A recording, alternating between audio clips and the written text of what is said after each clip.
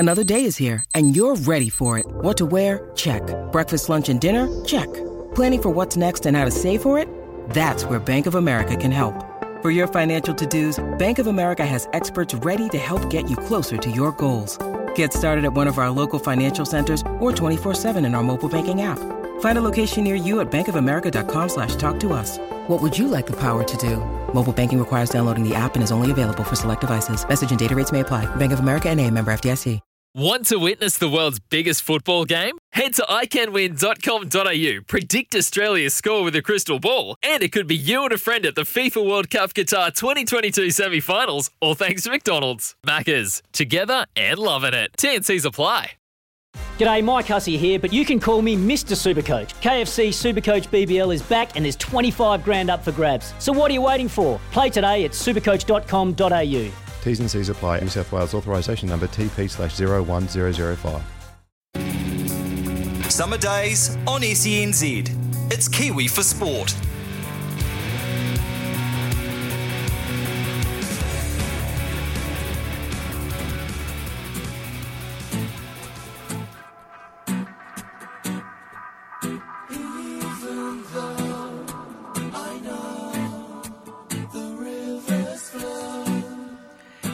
Good morning, it's 10:03. Welcome to the New Year's Eve edition of Summer Days with Stephen McCarver. A busy wee 4 hours coming your way. We reflect on the year of rugby with Sky Sports' Ken Laban shortly, and we'll do the same with Rugby League, with Rugby League royalty after one in the form of Greg Alexander. The Black Cap series against Sri Lanka is looming, a day away. Selector Gavin Larson will give us his thoughts on that and the retirement announcement of Ross Taylor. Plus, we talk to Devon Conway. He's back in the fold and probably going to play at first drop in place, should I say, of the injured skipper. Also, Mark Clayton will join us and talk New Year's Day races coming up. There is lots to look forward to. You can share your thoughts on 0800 150 811. That's 0800 150 811. Sophie Pascoe and Lisa Carrington were named dames in the New Year's Honours list, and both are understandably staying quiet while holidaying and celebrating with whānau on the East Coast. Well, one of them is. But Dame Lisa has released a small statement that reads as such, and I quote, this is from Dame Lisa Carrington. "This is a huge honour. I feel incredibly humbled to be named alongside so many other amazing New Zealanders. It's special because not only is it an acknowledgement of the work I've done and the things I've achieved so far in my career, but it's also a tribute to all the people who support me in what I do." Oh, by the way, we do have Dame Sophie Pascoe live here on SENZ at 10:30. So there is a lot to look forward to as the clock ticks over at 10:05. What was your thought on the rugby year? What were your thoughts on the rugby year, I wonder? Well, we're going to give you an educated opinion from one of my good friends, one of the great broadcasters too in the rugby world, and that is Kenny Laban, direct out of his part of the world. Is it Porirua, Upper Hutt? Where? I don't know where you actually live, Kenny. Wonderful Wainuia Mata, my friend. I should have known. Oh, shame on me. Happy New Year, my friend. Yes, and to you, and to all our listeners. Mate, I've got off a bad start, haven't I? I mean, as soon as I didn't say Wainui, it's all good. It's all good. Hey, what if we just look in perspective? What have you made in the rugby year of general, mate? Well, I suppose if you look at it from an All Black perspective, they played 15 tennis tests. They finished the year 12-3 with an 80% KPI. So if you look at their body of work, I guess, in its entirety, there will be many in the game that will give them a pass. But if you take out the big tests, the ones that really matter, Ireland, France, the All Blacks, South Africa and Australia, then the numbers don't look so good. So the speculation has been we're good against teams that can't play, and we've been pretty ordinary in the big games. You know, losing to Ireland, losing to France, the manner in which they lost the game. My apologies. I'm standing in a whānau photo. They're all giving it to me, Stephen. Oh, look, I knew this was a tough ask to get you to do this because you're the big koro. How many mokopuna do you have, mate? Oh, he's gone. Has he gone? He's still there, Kenny? Wow. So one of the kids must have got the phone. Is he still there, Brian? What happened there, buddy? One of the kids get your phone? Something like that. It's all good. Are you clear now? Can we still talk to you?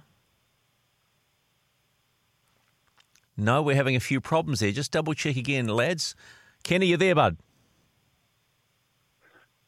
Yes, I. How about we just, are you there, Ken? Okay, how about we ring him back and we'll just have a little think about that. We'll just disconnect and see if we can just re-establish the call. We're talking to Kenny Laban from Sky Sport about the rugby year. Hey, Brian, this one thing, can I talk to you while we try and get Kenny on the line, Brian? There's one thing that intrigues me. Did we have 2 Super Rugbies this year? I've been looking, I was trying to figure it out, whether there was Super Rugby Trans-Tasman in the first part of the year, and was there then Super Rugby Aotearoa? Well, yes, it confuses because the I was trying heck to out figure of out me when too. did the Blues win the competition, and it was this year. Yeah, and they won the Trans-Tasman. Right. Because it was the usual red and blacks, right? They won... They rang Super Rugby Aotearoa. Does that make sense? Now, we've got Kenny back in line. Oh, no, he's gone again. That's okay. We keep talking. So, I mean, when you look at the rugby year, because you've been following, you follow sports like any demon does. When you look at the rugby year, what pass mark would you give rugby as a product as a whole? About 50%, mate. Wow, well, there were big sighs and There's huffs huge and puffs holes there. there. What was that? What were the huffing and puffing for? What was that all about? Mainly a lot of it, I guess, is from a Kiwi's perspective, looking at like the All Blacks and just how they didn't perform to how they should have.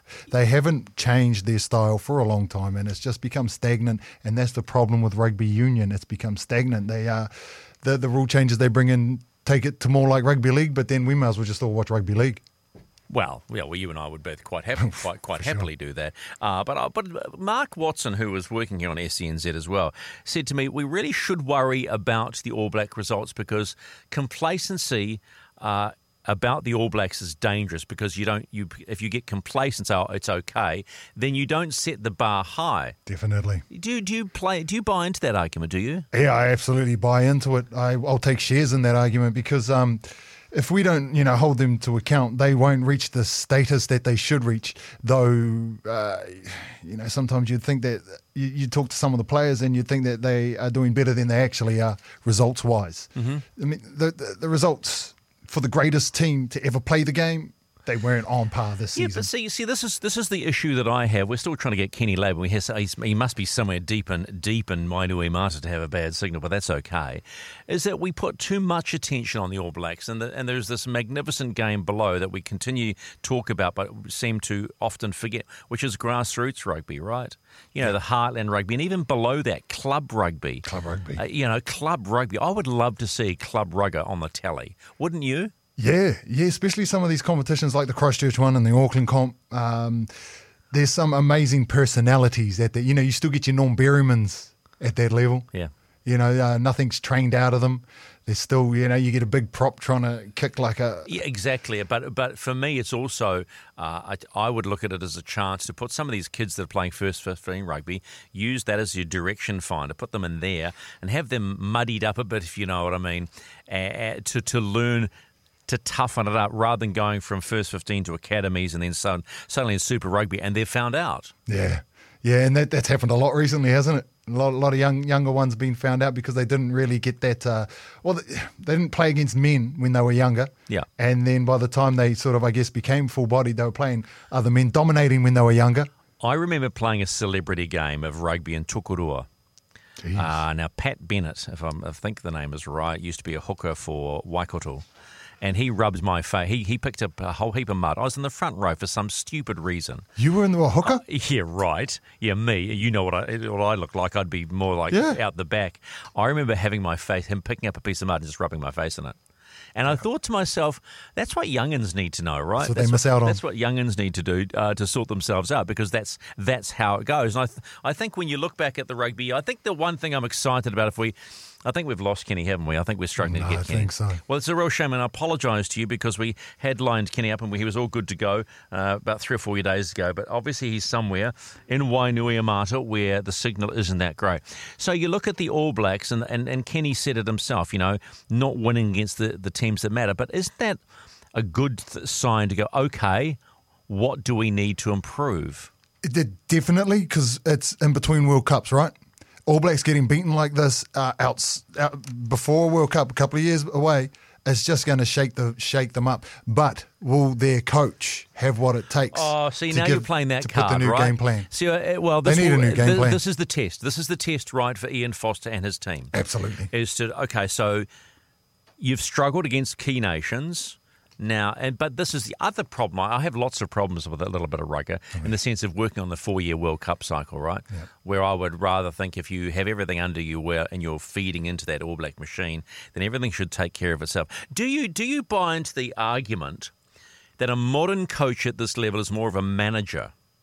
Yeah. More of a manager rather than, and allows those myriad of assistants under him to try and work out the way he wants to play the game. Absolutely. I mean, these kids, these All Blacks and stuff, they've been streamlined since the day they realised they were good at rugby.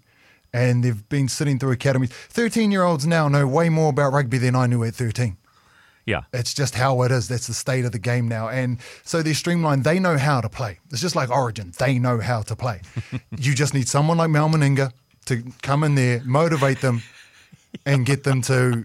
I love how suddenly we were talking rugby and now we're talking about rugby league and big legends like Mal Meninga. What did you make of the NPC this year? So I was pretty happy because my Waikato won the Bunnings NPC, but a lot of people were really frustrated that Taranaki, sitting in championship. What did you make? I mean, the Taranaki run was a stunner, right? It was amazing. I'll just put it this way. I'm a Hawke's Bay lad. Yeah. We kept the shield. That's all that really mattered. Would have loved to have beaten JD's team, the Finns. Would have loved to have taken out the Mako, but hey, unfortunately we didn't. Okay, so why do you think the Ranfurly Shield is more important? History. Wow, cut me off at my knees. That's all it is? Absolute history. So you would rather your team finish bottom and still hold the Ranfurly Shield? Oh, yeah, but that won't happen if you hold the Ranfurly Shield because you get points for at least get points. I would. Isn't that a bit odd? It's like saying, I'll happily win the FA Cup but forget about the Premiership. Right? Okay. Yeah, you see? You get a reaction from you, see? Well, yeah, it is along those lines, but I think just the way the NPCs jumped from, was the New Zealand tournament for a while, the way it's jumped around what it is, the Ranfurly Shield stayed true to what it's been, and you just need to put your hands on that log of wood to feel and read the history in there. The amazing players who have played for it. Do you know, so here's a little piece of history. The first ever rugby game I went to was 1980 at Rugby Park in Hamilton when it was the old Rugby Park in Hamilton. I was a youngster with my brothers. It was a Ranfurly Shield challenge. Counties trying to take the shield off Waikato. Chocker Stadium, amazing atmosphere. Wow, I thought this is pretty cool. Yeah. That's when people actually supported rugby and they didn't sit and clap quietly and not know how to support. I think it was, if my memory serves me correct, I've still got the ticket stub in a little scrapbook. I've still got the ticket stub. And if my memory serves me correct, it was 16-all and Waikato retained the shield. Oh. And that was probably one of my few memories of rugby when it mattered in the provinces, because I think that's, I come back to the shift. The shift has gone to the higher echelon, whereas for me, you know what I'd do? Here's some general chat. I mean, if you want to talk to us on 0800 150 811, what would you do to improve the state of rugby below Super Rugby? See, I wouldn't have Super Rugby. I'd have Super Rugby. What I would do is I would turn the NPC into your Super Rugby, because what I think is missing in Super Rugby, quite simply, is this tribalism. I mean, can you get tribal about the Blues? It's hard to get tribal about a franchise. It's hard to get... Well, yeah, I understand, but provincial tribalism is what it's all about. I mean, you can... If we look at the rugby league model, they've got 16, soon to be 17 teams, right? But they are specific. They've been around for a long time, but they create the tribalism. Mm. And so what you don't have with Super Rugby is tribalism. They try really hard and give them their due, but it's not really, because you're from different areas. You suddenly try and rejig the competition, the rugby competition around the NPC into tribalism. So you've got your Waikatos, you've got your Canterburys, you've got your Wellingtons, you've got Northerns, you've got your Manawatus, because Staffy would be as tribal as anything. Yeah. And try and make it work financially, because that's what it's all about. Even if you had to sucker some in. But, like you could literally have well, you do anyway, the two southern teams, right? But because southern folk, I think, are a little bit more tribal. I think southern folk are a little bit more tribal, except maybe those in the Bay of Plenty, because Bay of Plenty rugby fans are pretty tribal, and Waikato fans. And I just think if you create that, you create a different dynamic. And if you make the game day experience greater, which Moana Pacifica are going to try and do at Mount Smart Stadium, like a Warriors game, which we know, both know. And even rugby fans going to the Warriors know about the game day experience. You enhance that game day experience, suddenly you create a completely different beast. Yep. I mean, Super Rugby's okay, but, you know what I'm saying? No, I do. As a Hawke's Bay boy, growing up in the Hawke's Bay, the Hurricanes came along. They were our team in our catchment area, but heaps of our players were playing for Otago. I've always wanted to have like a province of origin. Go back to their province and they play for, that would be. Well, see, the thing with this, though, you see, Brian, this is good rugby chat. You can create more content, your province of origin, but what you also do is you create local heroes. Yep. And so young rugby players, both men and women, young boys and girls, suddenly start going to the rugby again with mum and dad. And hopefully that filters down to club rugby, which in many areas is struggling and dying. They're struggling to field teams in their winter competitions. Yeah. And suddenly you look back and go, well, actually, club rugby's the way to do this. And there's your feeder. Like in rugby league, you've got your reserve grade. Yep. So that's been my sort of my big go-to for a long time. Well, even Chris has said Foxton versus Shannon club rugby. He says it's like the ABs against Australia. So there you go, straight away. Foxton versus Shannon. Yeah, straight away. Just like the Marlborough and Tasman, those two teams hated each other. They just went at it. Well, yeah, I mean, I remember club rugby. You talk about club rugby. My brothers both played for Putaruru, and then when Melville from Hamilton came along, and Maya, the great Maya Melson was in the team, played for Waikato. Wow. Oh my goodness. Well, it was amazing because suddenly there was like, and you knew you were going to get a Barney. You knew you were going to get a Barney and something was going to happen. And I thought that was pretty important. So, I think it is something we need to look at. But I just wonder, we talked to Bailey Mackey a long time ago, East Coast legend out there and also on the board of New Zealand Rugby. And I said, should we be doing something? So, who knows? Bruce, 0800 150 That's 0800 150 G'day, Bruce. Stephen, hello, mate. Hello. You're touching a point here. You're poking the bear a bit here. I agree with you totally that the tribalism and that close identity and those heroes and all that's what it should be about. So what would you like to see? Well, Super Rugby is driven by millionaires, by TV rights, by money. All the wrong reasons. So what do you do? Do you can it completely? Do you tell those guys that are being paid hundreds of $1,000s a year, sorry mate, we're going to go back 20 years and you're going to play because you love the game and we'll give you a living. But we're not going to give you, a house in Auckland or whatever. Look, Bruce, all I want to see is tribalism back in because I think it's important, right? Absolutely. What is the perfect solution? I keep saying turn the NPC into a competition the same length as the NRL, and then you've got something. Because then you create your tribalism through that. Bruce, I really appreciate you giving him a call. And I know what you want. Whether it happens in our lifetime, who knows? But Happy New Year, mate. Same to you, mate. All the very best. Always with somebody. Yeah, nice. And thanks for calling 0800 150 Trent has gone, have you ever been to Taranaki? Yes, I have. There is no province more tribal than us. Trent, I appreciate that. If you want to talk more about that, you know the number, 0800 150 811. This is SENZ Summer Days with Stephen McIver. It's 10:21. Coming away at 10:30, Dame Sophie Pascoe. 10:27 here on this New Year's Eve 2021. And Chris is on the line from Foxton, wants to talk about club rugby. G'day, mate. Happy New Year, almost. Yeah, Happy New Year too. I just absolutely love your channel. It's just brilliant. Wish you guys all well. Club rugby, this little rural town of Foxton has a competition with Shannon. who's another rural town.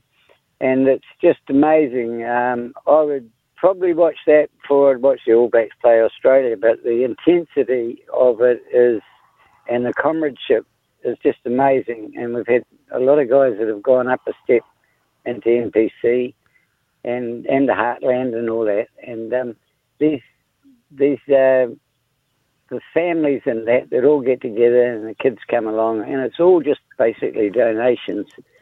And I feel that they should be putting a wee bit more money into those clubs. Chris, just briefly, with the club rugby, is it a strong club rugby that unites the community?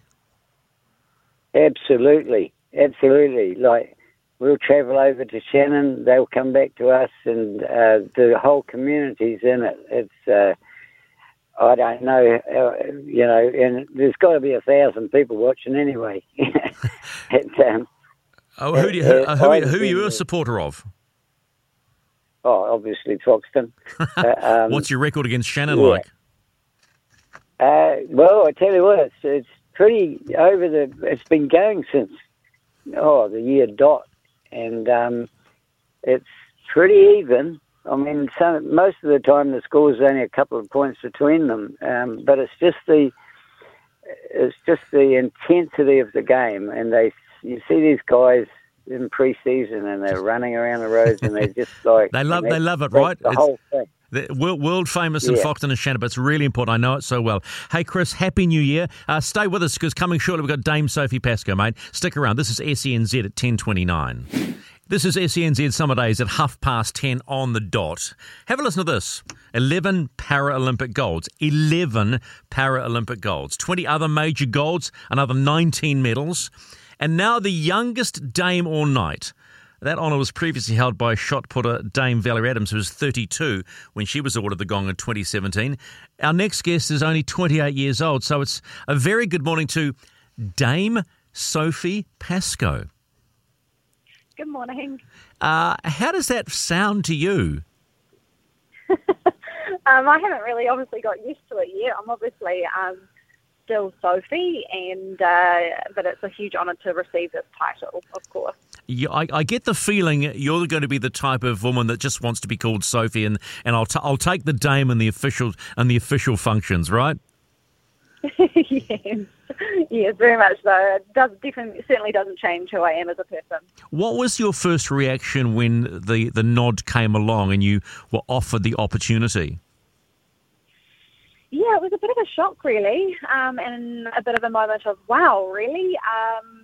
And took some time with my partner and my nana to discuss whether to accept it or not, just because, I do feel like there's so many other Kiwis out there that are doing far more than myself, with me, swimming because I love it and I love the challenge and obviously wanting to leave a lasting legacy for sure. So to receive a title for what I've done within the sporting community and the Paralympic community is a very big honour. So I have accepted it with absolute pride and honour. So for you, I get the impression it's not about the title, it's not about the golds, it's about the impact, and you talk about the word legacy. What do you want your legacy to be? Well, of course, I just want it to be a positive, lasting legacy that, others can look up to and inspire, and especially within the disabled community, I'd love to see, many more people with disabilities to feel like they can make an impact for our society and for the wider community as well. And I'm just one of a few that are paving that way, and I can only be one of a few Paralympians that made sounds across the world with our achievements in our field of what we play. Sophie, I'd love to know just a moment where you know that you are making an impact. Have you got a story where someone's just come out of the blue and said, what you are doing for me goes beyond anything? Yeah, I have had some amazing stories and some people come up to me in my career, and especially around other families that have gone through an accident themselves. and that may have affected their daughter or son. And, to be able to be a positive light and impact and a positive one in that matter, to be able to enhance their family and know that, they're not the only ones and that they can make inroads and be, somebody in the society. Because, I always think back on my childhood that, swimming for me was really an overshadow of my disability, but it doesn't change who I am and walking the streets. And it's just so nice to be able to have those sorts of people come up to me and say that I've been able to change their lives because of what I've done or their daughter's or son's life. How important is it for you to spread the message of acceptance of disability and normalcy in everybody's eyes? Oh, it's massive. I think the word normal these days is, a little blurry, to be quite honest with you. And, for myself, I do see myself as another person within society. We're not all perfect. And, I look at the way that I handle my everyday life. It's certainly with integrity and with everything that I do. But, I find myself doing exactly what my other peers are doing. And if I can't do it their way, then I'll find a way. And so it's very important that all people are accepted in society, and the more that we're kinder to each other and we're accepting, I think we'll have a much kinder world, for sure. I'm fascinated by your resilience and your mental strength. Where does that come from? Who does it come from? Look, I certainly think there's definitely a part of adversity that is in there, and that's obviously from the day of the accident. Of course, my family has had to live with this adversity, but we've wanted to make it a positive and not make it a negative. So every day, even though I do say that I'm one of many walking the streets, feeling the same as my other peers, there are certainly days that I feel disabled. I still have to put my leg on in the morning, and there's certainly daily challenges of when I'm walking with pain, and then there's a struggle. But I find that's already an adversity within itself that makes me push through the hard barriers.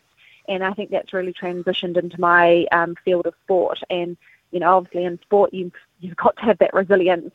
You've got to be able to push yourself through that pain to get the successes.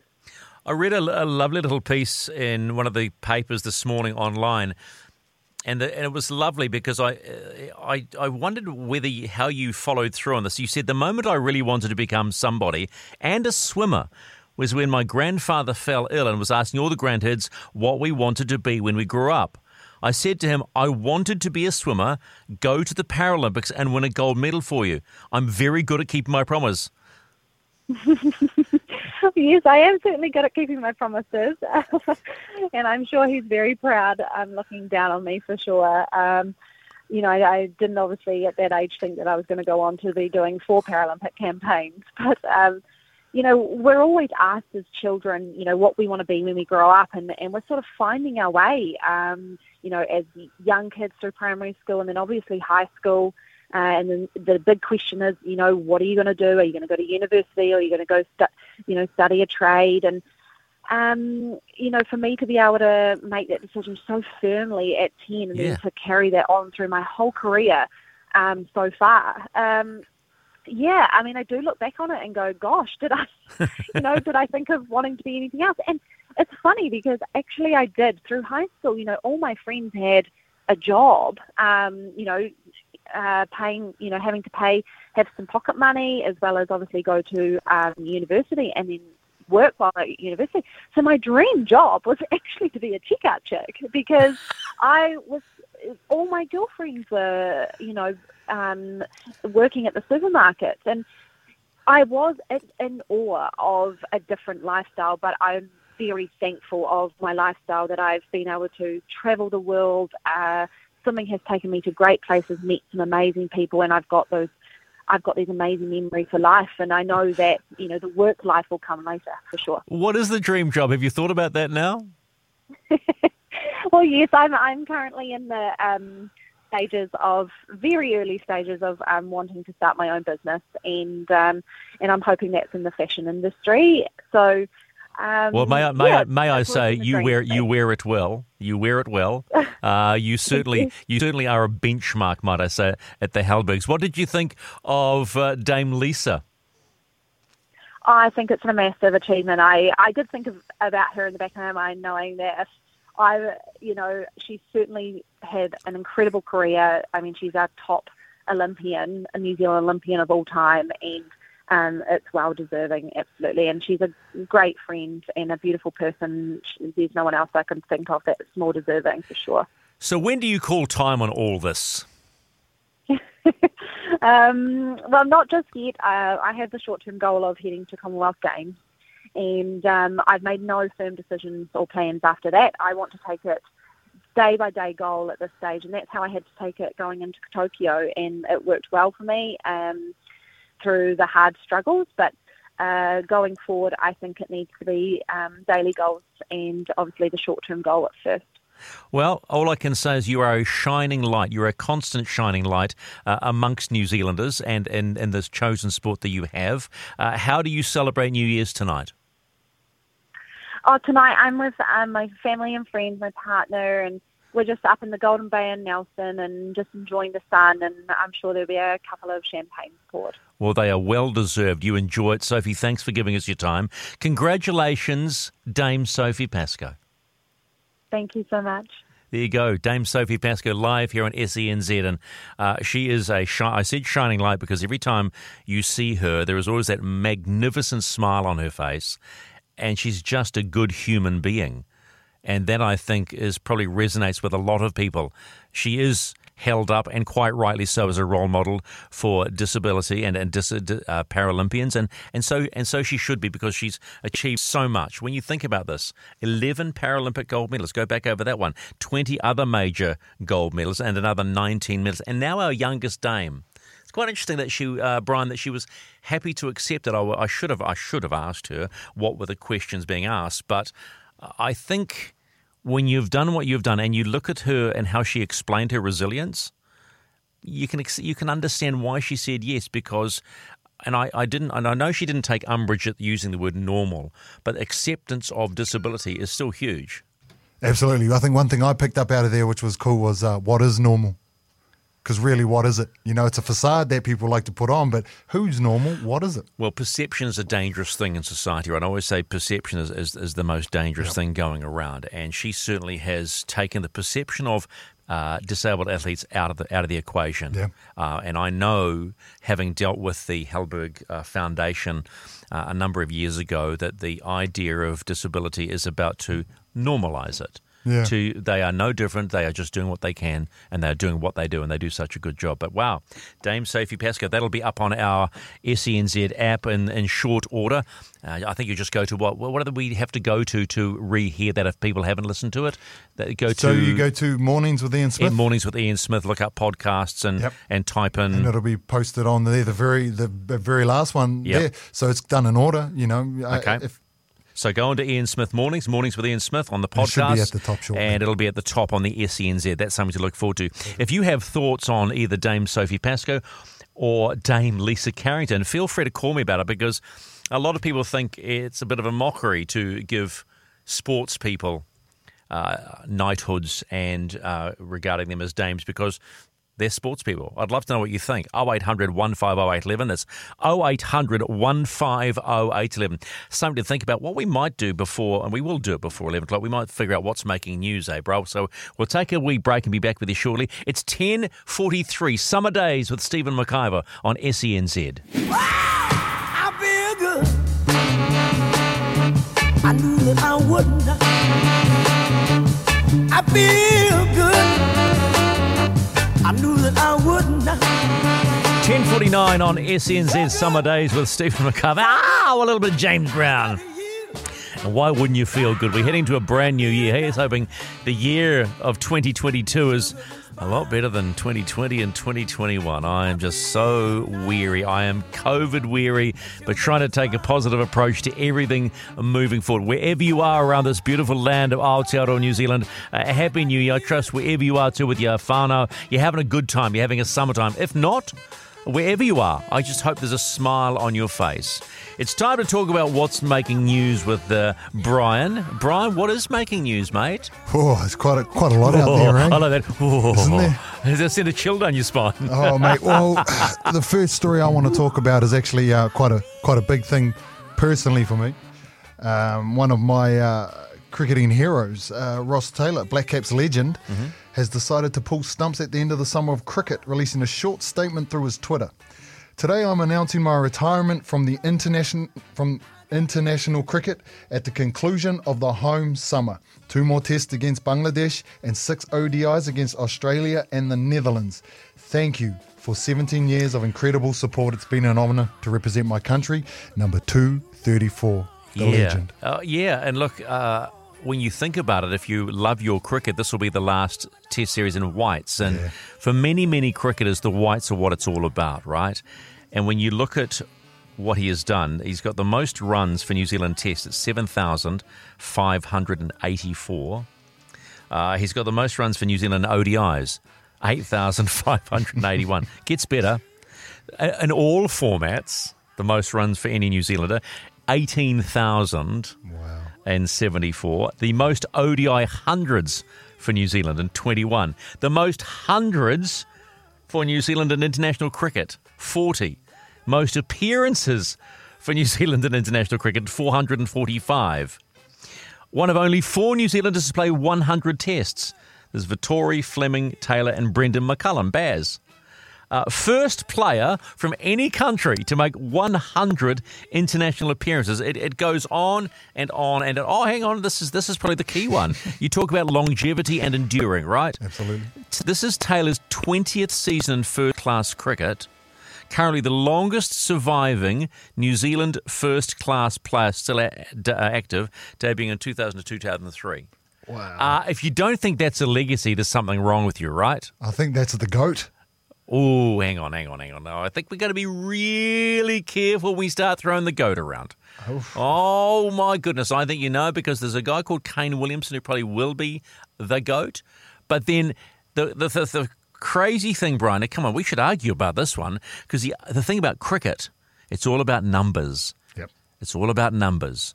The bigger the numbers, you know, are you the GOAT or the smaller? Or is it about who you were, what you did at the time? So I think a lot of things go in his favour. The way he humbled himself after he lost the captaincy, rejoined the team and became a huge positive member. Became a team member. That is everything. I go back to my Tom Brady series, right? Yeah. No one is bigger than the team. Yeah. And he is the perfect example of that, Ross Taylor. Yep. Then the innings he had at McLean Park, where he dehydrated himself and ended up in hospital. But was in the middle for 9 days in the middle, you know, it was ridiculous. I love how you said that. He dehydrated himself. He deliberately went out there and dehydrated himself. Drinks breaks, he's standing there patting at his crease instead of having a drink. Come on. Hi, Ross Taylor. Did you know I actually once dehydrated myself deliberately? Well, okay, but as a fan, because that's what's really all about. Yeah. What does Ross... You said he was your hero, right? Yeah, I'd say my GOAT. Okay, so what of his nature and his ability means is to you as him being the GOAT? What his impressions on you? Well, everything that we've said so far, and I'm going to circle back to the captaincy, that whole thing there. Lesser players would have dropped their lip and just gone overseas and just applied their trade in county cricket or something. They would have just done the T20 circuit. But being of such a calibre of a person, it's not so much. I mean, the cricket, obviously, you read the numbers out, they're ridiculous. But the calibre of a person to be able to do that and then become still one of the greatest batsmen we've ever had is just, it speaks volume about what type of person he is and probably what type of kids he's going to raise. You know what I mean? And his what he does for society. He puts many smiles on faces. I think it comes back to that one line that we keep talking about, particularly with the likes of Dame Lisa Carrington, Dame Savvy Pascoe. Good human being, right? Absolutely. Good human being. Okay, so that's big news in the cricketing world. What else is making news? Okay, so something out of the WTF files. A Brazilian mayor and a former town councillor have had a major disagreement over maintenance of a water park and the mayor's handling of that maintenance, with the former councillor calling the mayor, among other things, a rotter and a crook. Now, they decided to settle their differences in typical Brazilian style with 3 rounds of MMA. Brilliant. Yeah, absolutely. So the mayor was awarded the judge's decision with sections of the audience chanting stitch up, obviously in Portuguese. But the crowd didn't agree. So even at that level, there's probably... Can you imagine Phil Goff having a go against mayoral candidate Leo Malloy, for instance, who wants to be Auckland mayor? Can you imagine them having a crack? That's what I wanted to ask you. Who would you put in there out of these New Zealanders?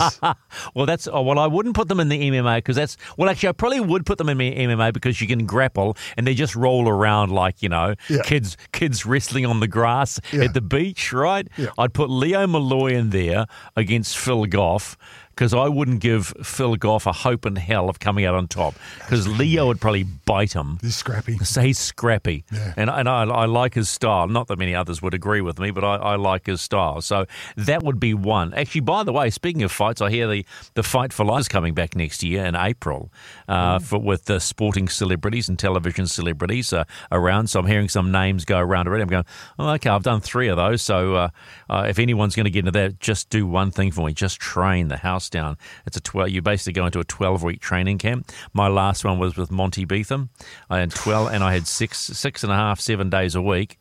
And I got down to the lightest I've ever been, 84 kegs. So that's what I would do. I'd have a mayoral candidacy scrapathon. So, yeah, that would be fun, man. Yeah, that would be a lot of fun. That would be a lot of fun, yeah. Yeah, no, there's a few I'd like to go and see. But anyway, after it all happened, it's still unclear whether the fight has fixed the problems at the water park. Yeah, so poor old water park's probably, getting all gooey and algae all over the place, and these guys are still worried about their own egos. Yeah. All righty, what else is making news? Now this one is from the same file, the WTF file. Okay. So, in America, typical American style. America. A man has been kicked off a flight for wearing women's underwear as a face mask. Okay, so Adam Jean was on a flight from Fort Lauderdale to Washington when he was removed from it for his pink G-string mask. While being removed, the man protested and managed to get some of the passengers on his side, with others also leaving the flight in support. Americans, I tell you. Asked why, Mr. Jean said he pulled the stunt to highlight what he sees as the absurdity of mask wearing on flights. Well, okay, so that guy's a total dick. Absolutely. For a start, right? Let's put it that way. And let me give you an example of how important masks are, right? Omicron is surging through New South Wales at the moment. Friend of mine works in television. A director came up to him 5 days ago. They were both wearing masks, as the requirement in the workplace over there. The next day, so they're probably talking, let's say 2 meters apart, whatever. The next day, the director rings my friend and says, I've just tested positive for Omicron. You need to go and get a test. And these are the words that my mate said. He said, when he got the test, negative. And he said, it just goes to show that the mask works, particularly with this now little contagious little pain in the backside that Omicron is. So I would say and from the American files, total knob and move on. But please, if you are in situations where you need to wear your mask, wear your damn mask, because, I don't want to be the old negative Nelly here, but I got this funny feeling. Omicron's already jumped in. We just got to we can keep handling. I'm going to get my booster shot today, by the way, because I'm 4 months past, so I can get my booster shot. So I'm getting my booster shot. Okay, I think we've got time for one more What's Making News, as Karen has sashayed in to get ready to do the news. Now, this is a quick one, and it's just because it annoys me a hell of a lot. DJ COVID, he's in Waiheke Island. He broke some rules to get there. Hide your kids, hide your wives, just hide everything. He's brought COVID to Waiheke. How do you think all those people over there feel? They'd be filthy. They would be. They would be. They? I would love to know They hate us visiting. Well, actually, I would love to know what their vaccination rates are like. Although they're probably under the Auckland DHB, so they're probably quite high to safeguard the beautiful part of Aotearoa. All righty, well, thank you for that, mate. That's what has been making news. Coming your way after 11 o'clock on summer days, we're going to talk to Gavin Larson, Black Caps selector. Talk to him about the impact that Ross Taylor has had on cricket and also how they're feeling about the pitch at the Bay Oval in Mount Maunganui. But wouldn't that be a nice day out? Sitting at the Bay with a couple of brewskis, watching a bit of cricket. Not my cup of tea, but I'm sure it's your cup of tea if you love your cricket. Brian would be there in a shot, but he's got to work with me today, so that's well out of luck. Also give you a chance to be stumped by Steve, and that's always a little bit of fun. It's not too hard to stump me. Also, don't forget, coming your way after midday today, we'll talk to Black Cap, who on the return, and his return, and that is Devon Conway. So that is a lot to look forward to. And if you love your rugby league, we're going to be talking to rugby league royalty in the form of Greg Alexander. Won a premiership with the Panthers in 91, is on the Panthers board, now works for Fox Sport, a former Warrior as well. Get his take on 2021. Was this a cracking season, or could it be better? And can the Panthers go back-to-back in 2022? So there's a lot to look forward to. You can be part of it as well. 0800 150 811. That's 0800 150 811. 11:04 on SENZ Summer Days with Stephen McIver nationwide. You can hear us wherever you go, however you want on the SENZ app or listen on your local frequency. The Black Caps are out to extend their home unbeaten streak. How about this? To 18 tests. That goes back to March of 2017, and they want to bank maximum points, obviously, to revive their World Test Championship defence. With the Test Series starting against Sri Lanka tomorrow, selector Gavin Larson joins us right now. Early Happy New Year, Gavin. Yeah, thank you very much, Stephen. Same to you. So, as a selector, do you have butterflies in your stomach about a New Year's Day test? Do you get excited? Always. Yeah, I guess that's part of why we do this job, Stephen. It's, I mean, first of all, it's a great time to be involved with New Zealand cricket. Things are going pretty well, but I can promise you still get a bit nervy when you're selecting teams, and obviously when it comes around to actual performance itself, you watch with a lot of interest, and not just at international level either, at domestic level, and I enjoy looking at the young fellas coming through, but certainly nothing beats watching the BCs in action. Yeah, so this is interesting for me because we look at the cataclysmic failure of England in the Ashes, and there's already talk that the systems are not right at home in their county cricket and the like. When you look at New Zealand's cricket systems and you talk about the young fellows you're watching play cricket, are you confident that the next wave is on the way?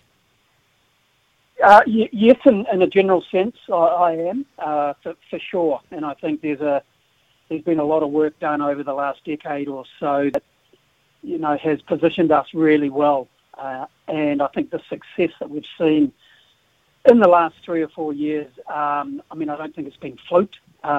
Sure, we've got some world-class players, there's no doubt about that, but I think the real illustration for me is the depth that's been developed, and that when we're blooding guys through into international cricket, Stephen, they're stepping up very, very quickly. So that to me is a really good reflection on New Zealand cricket and our major associations and how they're bringing these guys through.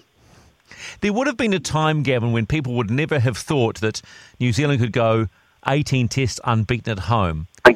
Do you think that comes down to the team mentality and what you've just described about people being able to step up?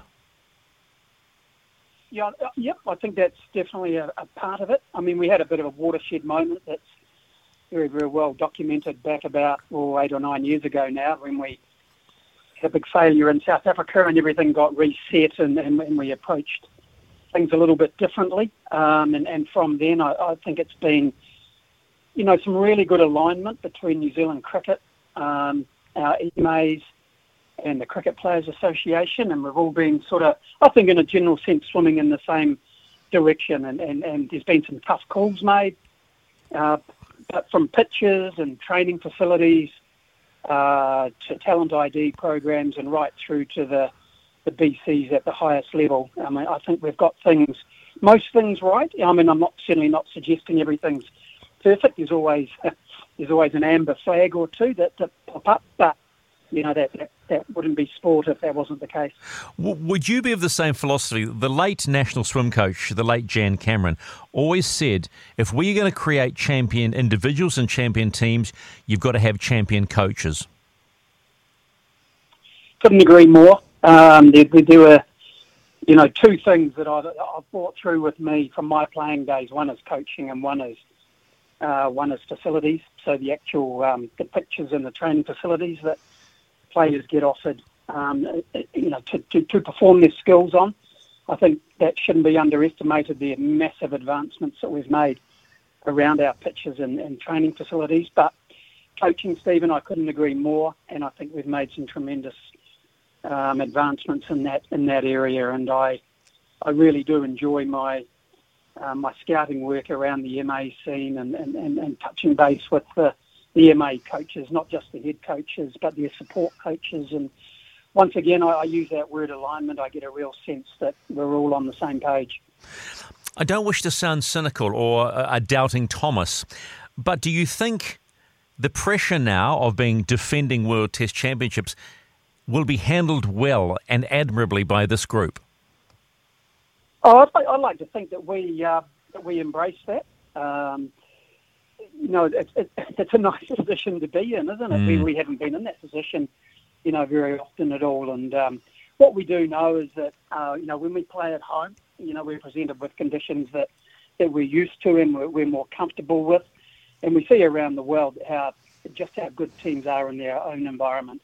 You just look at what happened in India recently. So, I think we'll continue to handle ourselves well, he says, with hand on heart.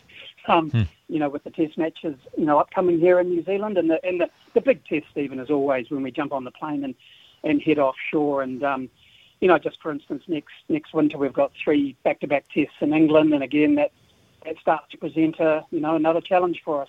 But how lucky we are to have been able to have test cricket and one days in this current environment. Has that played a role in cementing the camaraderie amongst this group? Oh, look, it's been tough. I can honestly say that, and it's had certainly had very challenging moments over the last year or so, and I just can't speak highly enough for New Zealand cricket and the players themselves and the way that they've handled themselves, conducted themselves. It's been very, very tough. No complaining, getting on and doing the business, but living inside those bubbles for almost continuous periods over the course of a year is very, very challenging. And we've had to sort of step up from a selection point of view as well. And you might remember we took a team off to Bangladesh, and we intentionally left most of what I'll call the big guys off to the side, and we took more of a second string New Zealand A type team over there because we were very, very conscious about player well-being, and that was a great development opportunity, actually taking that team off to Bangladesh. And whilst they lost that series, they equipped themselves pretty well, and there were some good wins there. Well, sometimes you've got to lose them to make them, right? So they'll spend it to make it sort of situation, and people have to understand what the bigger picture is. I do wonder what is the bigger picture now with the Black Caps, or the BCs. I love how you're throwing that one out, the BCs. Is it still all about Test cricket, Gavin?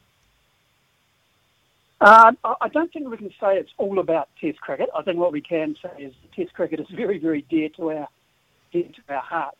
It's one form of the game, one of 3, and it's an absolutely critical one. It's one we all cherish. So, holding that Mesa moment is very, very special, and what the lads did over that 2-year period is going to remain in the memory banks for a long, long time. But Stephen, you can't sit still. As soon as you sit still, you start sliding down the hill on the other side. So, from a selection point of view, it's about succession planning. It's about looking out 3 to 5 years, but not only just at Test match cricket, across the 3 formats. And I think that's probably what I'm most proud about at the moment is, we've developed this depth across the 3 formats. We've made World Cup 50 over finals. We've made a T20 final. Would have been nice to put one of those in the bank, I suppose. And we've seen what we've done with Test match cricket. So all in all, it's we're not in too bad a shape. Is there pressure to play less Test cricket coming out of the subcontinent?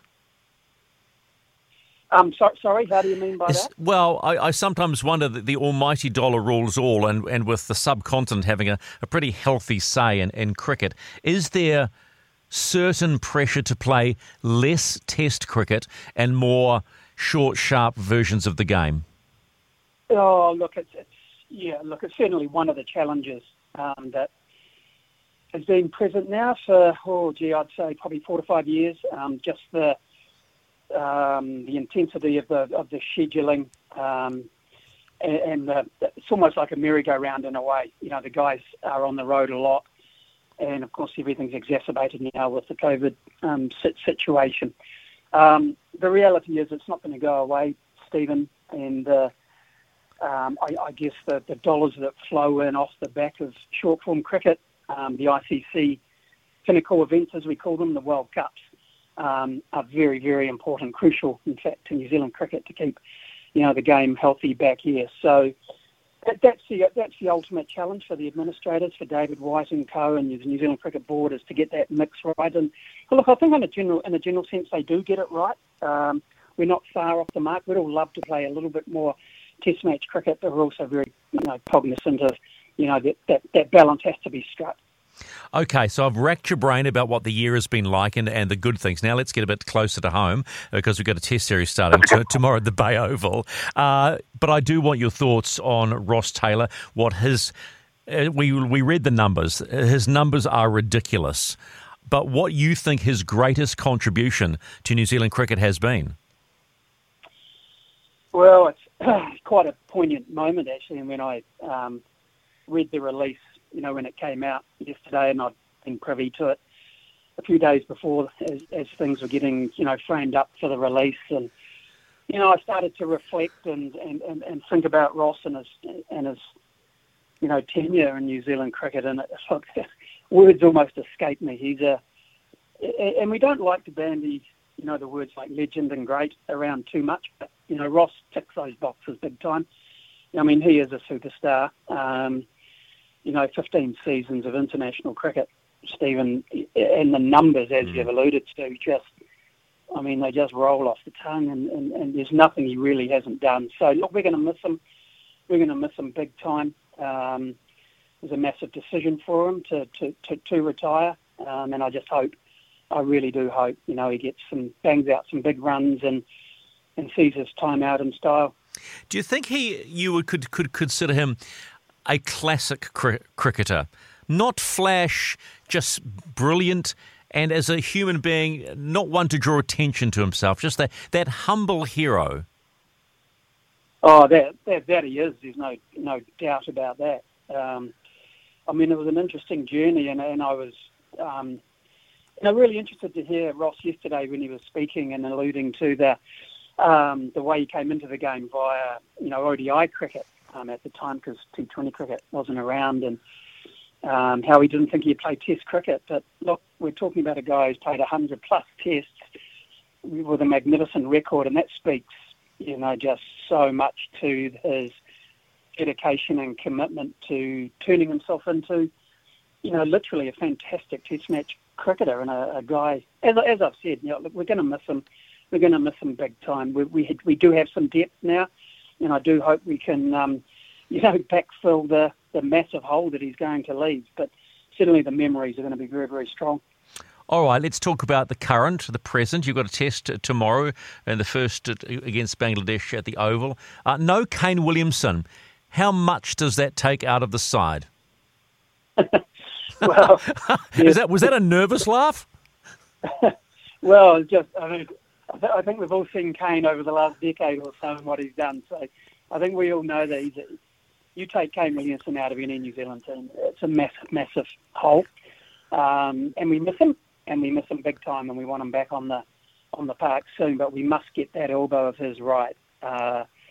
And I know Kane's very keen just to leave it now, as long as it needs to be left, so that when he's back, he's 100% fit again. But what him missing Stephen leaves a massive opportunity, and we've got the likes of Will Young, who's right at the top of his game at the moment, who's going to take that spot, and I'm sure he'll make every post a winning post. So, just confirm your openers for tomorrow. Well, we're looking at Latham, Young, Conway, top three, and then Roscoe 4, and then the rest will unfold from there. You weren't tempted to put Conway to open? Oh, look, he banged out 200 on Test debut opening. But no, we've discussed that, and Gary went up front yesterday and noted that that in probability, Dev would slide down to 3 to take Kane's spot. And an all-out pace attack. Have you had a look at the wicket? Does it look pace friendly? I've had a look at it myself. Steady's up there, and I've spoken to him. It was nice and damp a couple of days ago. There had been some rain, and there's a big hot expected up there for the next few days. So I know they were trying to keep the moisture in the pitch. So we would expect it to, it'll dry out before the first ball. Could be a good toss to win. And we haven't been too flash, Stephen, in that space in the recent past. It's probably nice to get the coin coming down the right way. But yeah, we'll see how that pans out. Gavin, the small elephant in the room, the armchair critics think Ajaz Patel should have been in there, someone just to celebrate a summer of that wonderful moment. Simply, are you sticking to the horses for courses plan? Oh, look, that was a terribly difficult decision, that one. But when we sort of, I guess, stripped the emotion away and we looked at how we were going to win these 2 tests, but also our plan looking forward to South Africa in 2 tests, our MO hasn't changed, Stephen, and we've done it exceptionally well with 4 quicks. And there's been very little spin bowling in New Zealand conditions. So when we stripped it back, we felt we just simply needed to stay with our status quo. I guess what I'm saying that there's no room for emotion, and I know Gary had a good long chat with Ajaz, who is a fantastic human being, and he took it exceptionally well. He was gutted, of course. But look, Ajaz will come again. We know his skill set, and when we need to reach for him, we definitely will be. Oh, the joys of having such depth. How do you celebrate New Year's, Gavin? Well, you might think this is going to sound a bit boring, Stephen. I'm actually up in New Plymouth at the moment. I'll be at Popikura Park this afternoon. I watched CD yesterday against ND, and I'm watching them play Canterbury today, and then I'm ducking down to the Basin tomorrow to watch a Ford Trophy game with one eye on the TV, of course. So tonight, I'd say a couple of quiet, cold ones, and then probably retiring early. Okay, so you won't see that. You sound a bit like me, actually. A couple of quiets and get into bed early and just not worry about it. Gavin, you are also generous with your time. The best of luck for the squad tomorrow. After the year that has been and what has been achieved, this team certainly deserved the support. Thanks, Stephen. Great chatting with you. Yeah, appreciate it. There you go. Black Caps, or as Gavin last would say, BC selector. Notice how he threw on that, Brian, The BCs. The BCs. I'm going, who are the BC? Oh, right, that's the Black Caps. The Black Caps. Okay. There you go. So I wanted to have a chat to him about just the front end of and how they work through all the decision making. I left the obvious question to last about Ajaz because people want to ask about Ajaz, but what I love about it is the brutal honesty and the brutal fact that their MO, their modus operandi, doesn't change. So they treat this as a business. Do you agree?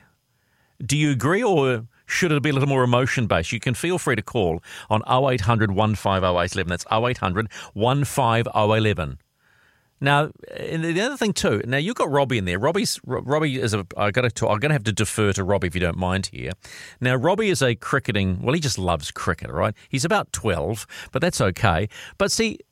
At 10. Okay. So you're still a child. That's fine. Yeah, fair enough. But Gavin Larson said that it would dry out. Now, in my humble experience, if a wicket dries out, it sort of favours spin. Yes or no? Yeah, I guess it can. It comes down to a lot of cracks on the wicket as well. Tends to favour spin a bit more. But yeah, it's very dependent on the wicket. Because if you're going to play somewhere like the Bay where there's a lot of sea breeze, it's going to dry pretty quickly, it's going to be hot, and sure you've got a bit of green on top, but the green doesn't last long, right? Yeah, I mean, it can do. We've been known for very green wickets here, and I guess that is why we've gone with a predominantly pace attack. Okay, so any thoughts of it drying out later in the test would still mean it was a redundant exercise to consider AJ Patel? Yeah, I mean he. If we were going to pick a spinner, it would be him. Yes, obviously. And that's the thing where they seem very certain that our pace bowlers are going to do the job, and if they need a bit of spin, then they've got the likes of Ravindra to bowl a bit of part-time. Just mix it up a little bit. And then, you got that batting depth as well. What do you make of the continued excellence? And I say Mr. Consistency, well, he's got plenty of wickets as well. Tim Southee. How good is he, right? How good does he continue to be? Yeah, no, it's crazy. It's just he's like James Anderson in a sense where like he keeps getting older, he keeps taking wickets, and it's great. I mean, yeah, from a New Zealand cricketers fan's standpoint, it's just absolutely amazing to see that we can just pick pretty much the same team and. We'll just keep performing. Where would you rather be right now? In the studio with Brian and chatting to me, or at the Bay Oval? Oh, it's a tough one. I think the Bay Oval will just edge out, but it's great to be here. Yeah. Nonetheless. Yes, a little fib there. Of course, be the Bay Oval every time. It's 11:24. This is SENZ Summer Days with Stephen McIver. If you have thoughts on the makeup of the New Zealand team for the first test against Bangladesh tomorrow, feel free to give us a yodel, 0800 150811. That's 0800 150811. This is SENZ Summer Days. 11:29. This is Summer Days on SENZ with Stephen McIver. You can hear us on the SENZ app anywhere, anytime, wherever you are around Aotearoa, New Zealand. Just hook it up and you can have your diet of sport whenever you want it. Otherwise, listen on your local frequency and have a bit of fun with us as well. If you want to talk about anything that we've had Dame Sophie Pascoe on this morning. What a great human being. Apart from being an enormously successful Paralympian. We've just been speaking to Gavin Larson, of course, the Black Cap selector, or as he likes to say, the BCs, the Black Caps, the first test against Bangladesh tomorrow. He made some interesting calls, but it was very strong about the strength and depth of New Zealand cricket, and why wouldn't they be, holding that mace for being the inaugural Test champions. But if you would like to play Stumped with Stephen, now is your chance. If you want to play Stumped with Stephen and be a winner, 0800 150811. That's 0800 150811. See if you can stump Stephen on New Year's Eve. It is 11:31 now. JD has normally done this for a long, long time, but now Brian, nervous Brian, gets to take control of Stumped by Stephen. Okay, so first and foremost, how are the nerves, mate? Oh, little sweaty palms. Palms are sweaty. Little sweaty palms. Got little hands. Little sweaty palms. Yeah, you know. All right, time to play Stumped by Stephen. Here we go. Okay, so on the line we have Reed from Gorg. Reed, how are you, mate? G'day, Brian. How are you? Yeah. Stephen. Hello, Reed. How are you, mate? What's New Year's Eve in Gore looking like? Oh, no, I've got 3 young kids, so it should be a pretty quiet night, I'd say. We might shoot around to a barbecue at a friend's place and see where the night takes us, but no, it should be... That sounds great. I mean, do you have much time off? What do you do down there? Oh, I'm a farmer, so just working through. How dry is it down your way at the moment? No, we've been pretty good, actually. We've had quite a bit of rain of late. It's good year to be farming, actually. Oh, okay. So am I right in an assumption of dairy or otherwise? It's dairy support, so not milking cows every morning at 5 anyway. Oh, that sounds bliss. All right, I'm going to let Brian take over. Here we go, mate. All right, Reed, I think you've done this a couple of times before. As you know, 3 sporting categories. You get all 3 correct. You win the TAB $50 bonus bet and the sleep drops. Now, the categories today are combat sports, rugby league, or motorsport. What are you choosing, Reed? I'll take Stephen on one of his better ones, and I'll take him on that rugby league. Not his best, but... not my best. Yeah, well, actually, you know what's really interesting? Done rugby league for, 25, 26 years. Everybody thinks you're a guru, you know everything. I got a memory like a sieve. I do not have an elephant memory, so you might be in here, Reed. So here we go. All right, let's go. Okay, first question. Kiwis great Benji Marshall retired this year after playing 31 times for the Kiwis, winning the Golden Boot in 2010 and 346 games in the NRL, placing him 8th on the all-time list. What year did he take off to holiday in Auckland with the Blues? Oh, that would have been, I reckon, 2019. No, that is incorrect. Stephen, your turn. I'm going to... Oh, okay. So I'll take it back to 2016. Feet everywhere, body nowhere, and the rest of him on the way back to the pavilion. Oh. No, it was 2014. Oh, we both suck at that one. You're Okay, both so terrible. we're both still alive, right? He's still alive, Reed? Oh, or not? yeah, Reed's still alive. All right. You got that one wrong. The slip through your gloves. 20, what was it, 2014? Yeah. Where has the time gone? I know, it's crazy. All right, here we go. Okay, second question. Most capped Kiwi of all time, Jake the Muss, the Carver King Ruben Wiki ONZM, played 55 internationals, 224 times for the Raiders and 87 as a Warrior. Known for running it hard and straight from the back fence, which chook did he, while trying to tackle him, did he leave out cold in the 2008 NRL playoffs? Oh, I'm going to have to go with... Funny. Chook, do you say? Which rooster? Which rooster player? Yeah, which rooster? Oh, huge stab in the dark here. Pretty fiddler. Feet everywhere, body everywhere, and the rest of him on the way back to the pavilion. No, over to you, Stephen. I was there at the game. Solomona. One of the Solomonas. He's got him. He's out court. Unfortunately, you're wrong too, mate. Reed, you stay alive. The answer is Soliola. Sia Soliola. Sia Soliola, who's now at the Canberra. Oh, that makes my... Mate, you're doing all right there, Reed, and haven't got one right yet. You're lucky our keepers put butter all over his hands this morning. Damn it. Okay. All right, last question. This one is for the TAB $50 bonus bet. If you get this one correct, you also get the sleep drops. Now, there have been many high-scoring individual performances by Kiwis over the years. Sean Johnson scoring 24 points against France in 2013 with 2 tries and 8 goals, or Hugh McGann's 6-try effort in 83. But one man stands above all as most points in a test by a Kiwi with 32. Can you name the player? I will say Stacey Jones. Feet everywhere, body nowhere, and the rest of him on the way back to the pavilion. It's 0 from 3, but Stephen, it's on you now, mate.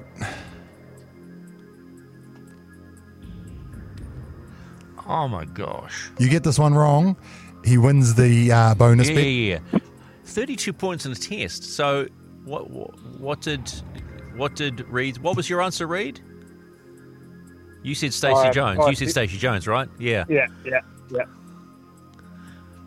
The only one I can think of, and this is really weird, is the ex-hooker who also kicked. The Aussie boy, Nathan. I'm done.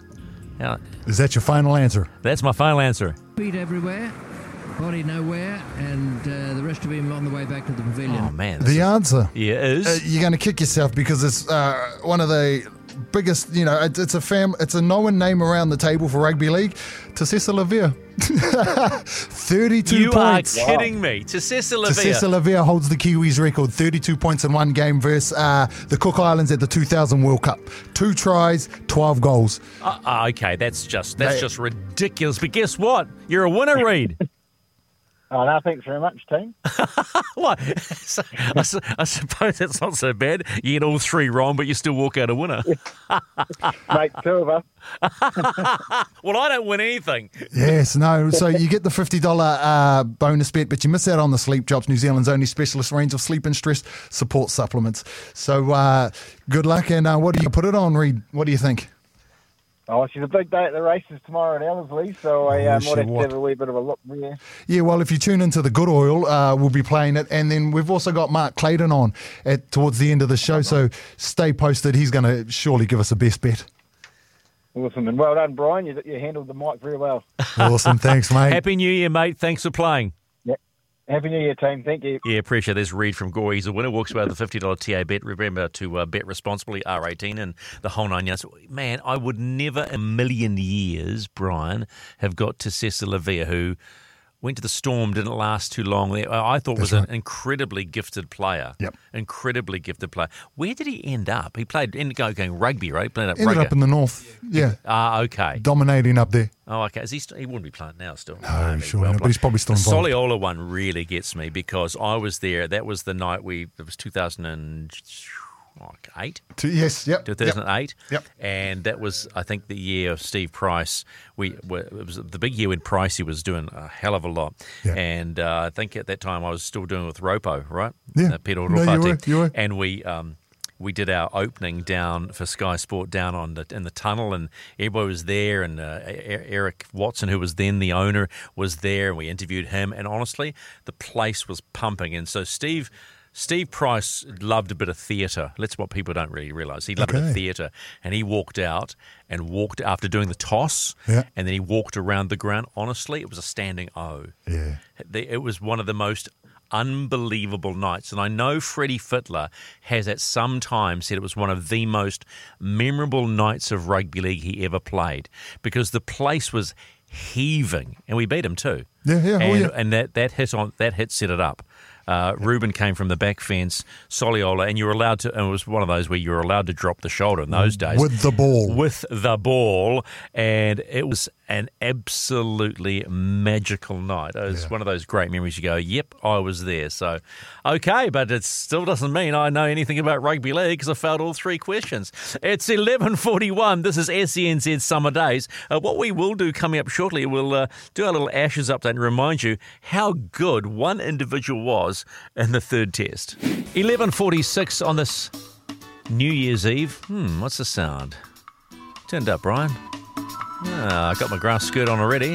Got my maracas out, just shaking it around and maybe having a little bit of a, what would I be having right now? Pineapple and a rumbo. Pina colada? No, there's a nice little drink you can have with the pineapple and rum. I'll tell you about that one later. No, dark rum. It's got to be dark rum, you know. Yeah, that's a bit of this. 11:47. Just a reminder, coming your way after midday today, we talked to Jason Cameron, the event director for Athletics New Zealand, because with COVID restrictions loosening, they can get themselves into full gear over the summer, and there is a lot happening.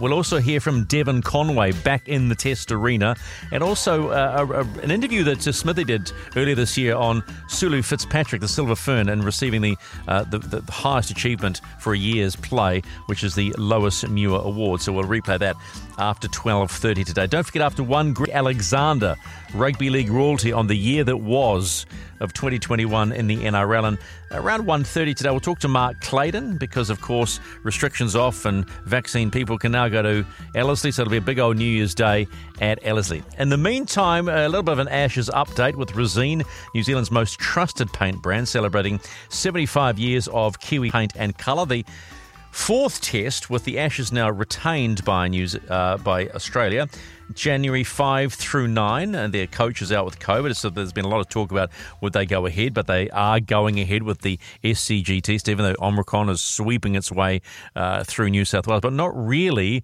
in many ways, and people I talk to, affecting daily life, and hospitalisations are down. But it's a summertime, and one friend says, just like the bad flu, you wouldn't even know you've got it, and so they're feeling they can deal with it. But if you're an Englishman, what you're about to hear would be a nightmare.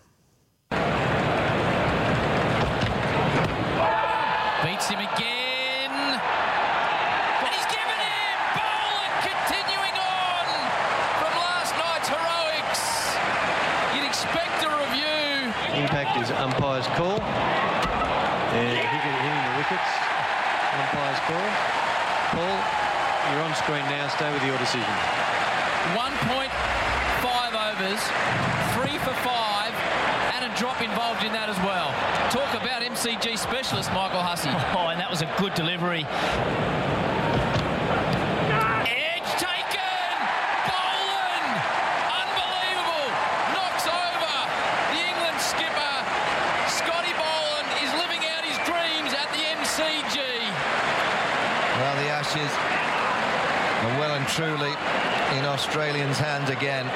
The skipper of England going for that drive. He's played it a few times today. He's just slightly short of that half volley length. David Warner with no mistake. Boland now 4 wickets for 5 runs. Boland's now 1 away from a 5 for here at the G. It's Mark Wood, who's a fighter. Straight back to the ground. Scotty Boland has taken 5. The man can do no wrong in front of his home crowd. 3.1 overs. 5 for 5. Extraordinary. It's not a dream, Howie. It's actually happened. Unbelievable scenes here.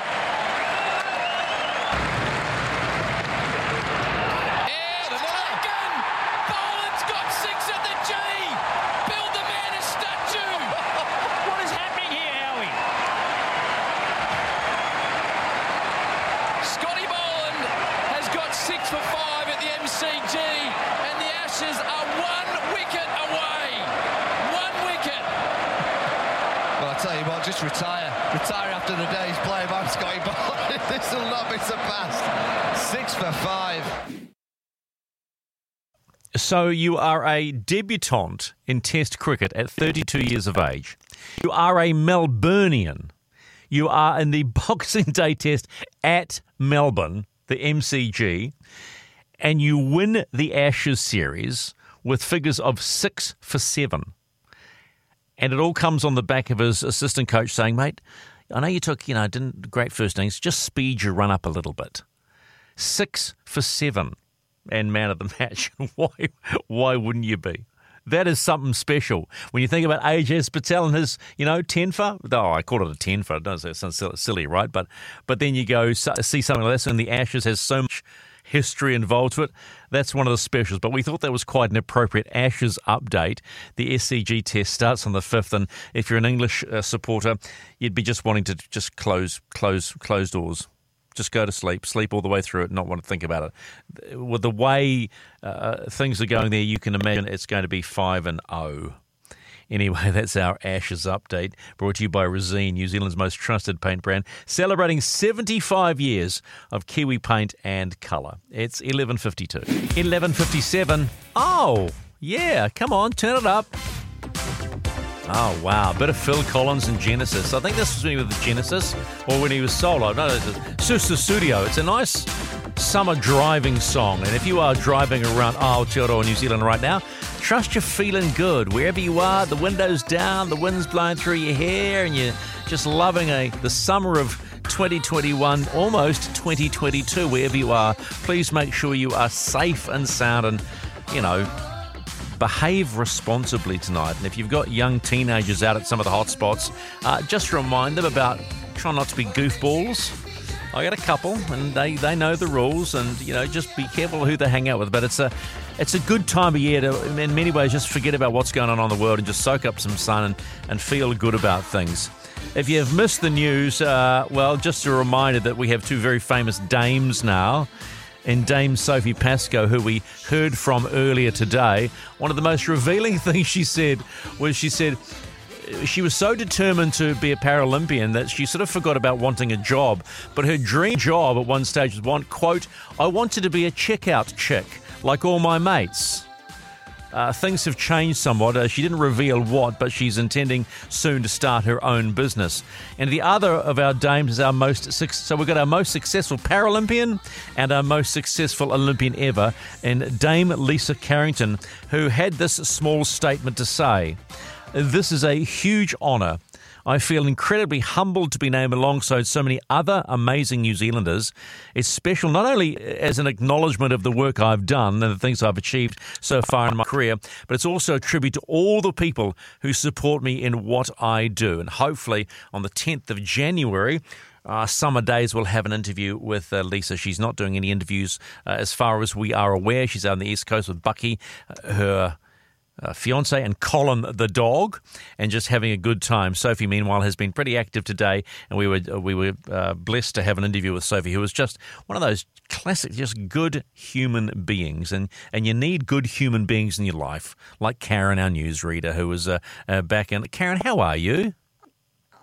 Wait for it. I'm good. I'm waiting for my mic to come on. Yes, well, I'm here. Don't tap the mic. That's tapping the mic. Fancy meeting you here. Fancy meeting you. How's your summer been so far? My summer's been pretty full on because I've been working quite a bit through it, covering for people who are off on their summer holidays. But had a lovely day, Christmas Day with the fam. Enjoyed some of that lovely weather, and I'm looking forward to a break a bit later on in January. Yeah, all right. I'm a bit like that too, but it's lovely to once again be in the same studio, jamming with you. All right, here we go. No, it's not to throw with Karen.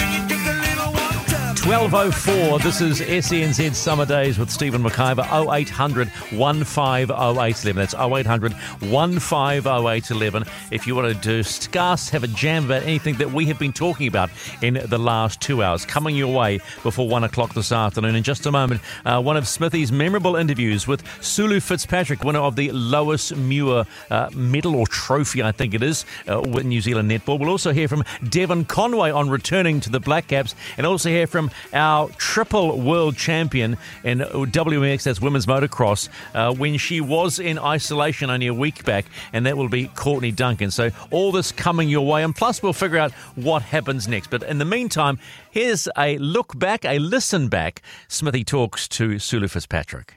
Well, Silver Ferns defender Sulu Fitzpatrick topped off a massive year by winning the Dame Lois Muir Supreme Medal at the Netball New Zealand Awards last night. She captained the Northern Mystics to their first ever ANZ Premiership title and was elevated to the vice-captaincy of the Silver Ferns. And we're pleased to say that Sulu joins us now. Good morning to you, Sulu. The morning after, the night before. What a fantastic achievement. You must be absolutely thrilled.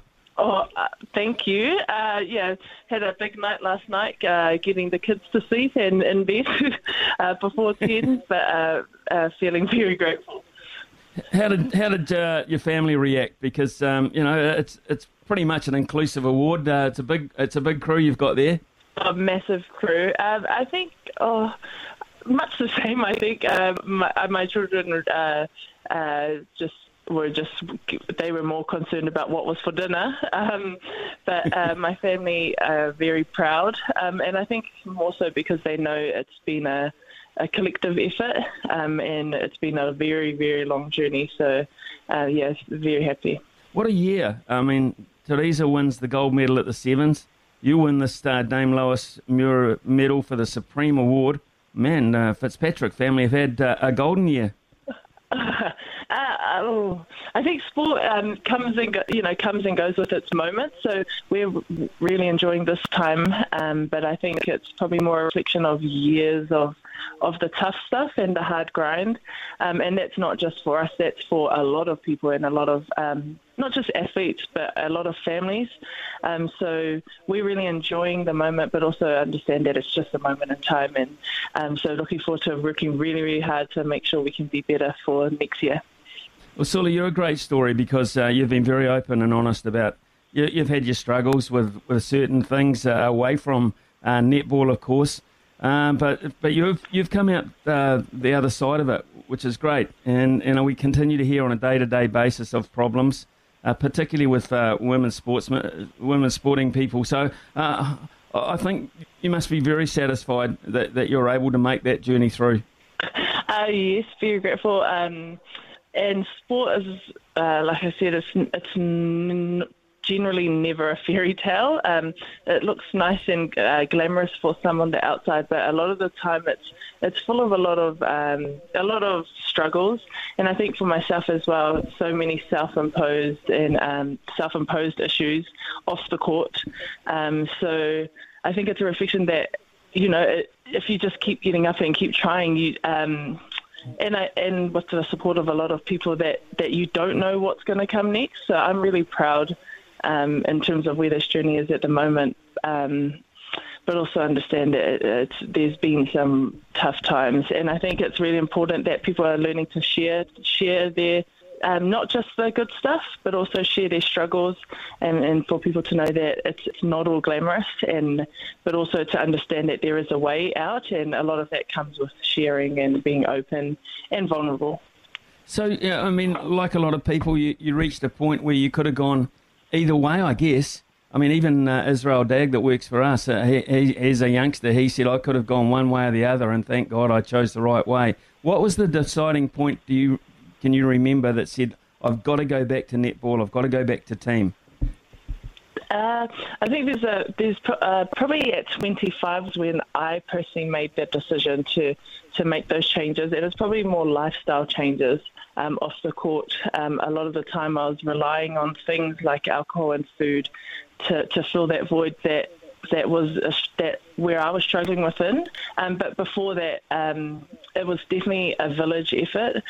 So had it not been for my family and close friends and a lot of mentors, then that journey would have ended many times. I'd say there's probably 3 or 4 times where I was ready to retire or not going to be selected for a team in terms of my career. So that's a reflection of them, their support, and it definitely takes a village, because no athlete has been successful without a good village. So I'm really, really grateful for them. I mean, you've just not come back as a participant, though, Sulu. You've come back as a leader. You've made the complete turnaround, and you're now in a position of authority, of leadership, of guidance. So that's even, I think, the crowning glory on the story. Oh, thank you. I'm learning about a concept that's called fellowship. So I'm learning to embrace that and understanding that everyone has a role or a time to lead, but also understanding that the best way is to bring out the strengths in others and to really embrace that.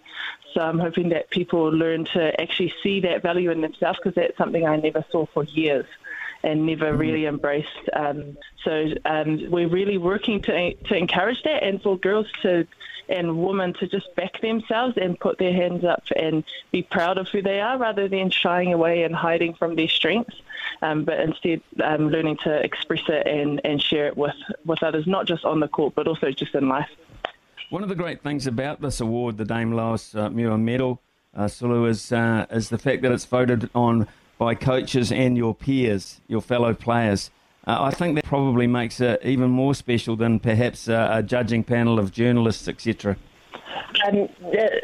It's really important for me to acknowledge the team, and I think it's a reflection of the values that Knowles has installed in the team, which is pure values, and understanding that everyone has value and everyone has their strengths, and she welcomes us in our goods, bads and uglies, and I'm really grateful that the team loves me for my uglies, because there's a lot of them.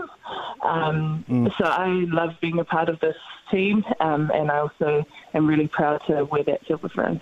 Okay, well, speaking of that, Sulu, it starts again with a camp coming up next week as you begin a whole new season with, of course, the Commonwealth Games in mind. A lot of netball before that, though, so are you ready to get kick-started again? Yes, I'm definitely ready. I've got a lot of fire in the belly. The goal is to just take it moment by moment, because if I look too far ahead, I might get a bit too ahead of myself. So taking it moment by moment, working into camp next week, so that should be fun to see everyone in person, and to just for everyone to push each other to put their hands up to see who can go to January. And then for all of us to battle it out, to bring out the best in each other leading into that Com Games. I think it's going to be really tight, the competition, and it's going to be really tough, but I'm really happy that whoever's meant to be there that we can push each other to get the right people there in August. Well, as soon as you've finished your Christmas dinner this year, you're basically off to London for a quad series, 4 games in 5 days, England, Australia and South Africa. If you want competition, you can't ask for much better than that. Yes, looking forward to it. It's going to be really nice to get some internationals and to get it all in 1 week. I think it's going to probably be a shock to the system, but also something that we really look forward to. We've probably got as athletes, we've got a lot of pent-up energy and competitiveness that we haven't really been able to unleash, so I think that's going to be really fun in January, but also it's going to be a good gauge of where we're at in the build-up into the Com Games later in the year. Where do you think you are at? We've only really got the series against the men and the very quick series against England to reflect on in terms of international netball lately. Where do you think you've finished up 2021 as a unit? I feel that we're in this transition phase, so I'm really happy with where we're at right now. We're not at our all-time best, but we're at our best right now, and so we're really embracing that and understanding that there's going to be a bit of teething in terms of people getting comfortable with being in the international series, also embracing the pure values and seeing what that looks like for this group in this moment of time. We're looking forward to welcoming back our mamas, so they'll bring another level of not just experience but also nurturing for those younger players. So really looking forward to seeing what that mix looks like. Well, it's the competition. You're talking about the likes of course, of Kayla Johnson, Phoenix Karaka. I mean, that's just going to add a competition, a lot more experience into the competition for places, and surely that's a very, very healthy thing. Oh, yes, and I'm also really happy for them. They're good friends of mine, and I grew up playing with them when we were young kids. So to see them not just flourish as mums, but also to make the decision to come back, I think is really important. And it's also, I think it's a good precedent that they're laying for other people who want to be mums and athletes, because it's different for, men that play sport. It takes a lot out on the body, so to see them come back and come in form, I'm really looking forward to it, and I hope that they put their hands up next week and get that opportunity to be back in the black dress. Sulu, we live in weird times. Of course, we've all gone through the COVID procedure, and now we're going through the anti-vax procedure. And of course, it's important, I think, for role models and people in profile positions to make an open stance one way or the other on that. What about your stance on that from a mother's point of view, from a teammate's point of view? How do you view it? For me, I am vaccinated, and I made that choice with the help of a lot of people. I was quite hesitant to begin with, but I genuinely feel very strongly that it's a personal choice, and that I do feel that people have the right to make an educated and informed choice for themselves, and I don't feel that it's my job to tell anyone what they have to do that's right for them. I do encourage people to find, to do their research, and also to reach out to people that I guess are experts, and so that they can make a good decision for them and what's right for them and their family. And so I'm just hoping that regardless, that we're all just being kind to each other, because I've seen a lot of division between people. So I'm hoping that we remember that we're people first, and I feel really strongly about that, because it actually really hurts my heart to see that people are turning on each other, not just in the sport, but just in life. So first and foremost, just to be kind to each other. And yeah, I think that's probably the best thing we can do to keep each other safe and just in general, just be happy. Hey, look, Sulu, really wise words. Appreciate your sentiments on that issue, because it's not an easy one, but thank you for that. Congratulations. Absolutely amazing achievement to be crowned New Zealand's Premier Netballer of the Year. It's a great story, and I congratulate you for it. And I thank you for your time this morning. All the best next week when the girls get together, eh? Oh, thank you for having me, and hope you have an awesome Christmas. And you too. A great family Christmas. Thank you so much. Ian Smith talking earlier this year with Lewis Muir medal winner Sulu Fitzpatrick. That quad series is January 15, 16, 18 and 19 at the Copper Box Arena in London. It'll all be live on Sky Sport 1. Devon Conway is next. 12:22, this is Summer Days on SENZ with Stephen McIver. You know how to make this man happy. You know how to make this man happy. Turn this puppy up. Yeah! Yeah, he's like a bomb, baby, come and get it on. Living like a lover with a red iPhone. Looking like a tramp, like a video bam. Demolition woman, can I be your man? Oh, that's enough. That's enough. I'm getting carried away, but you can pour some sugar on me, baby.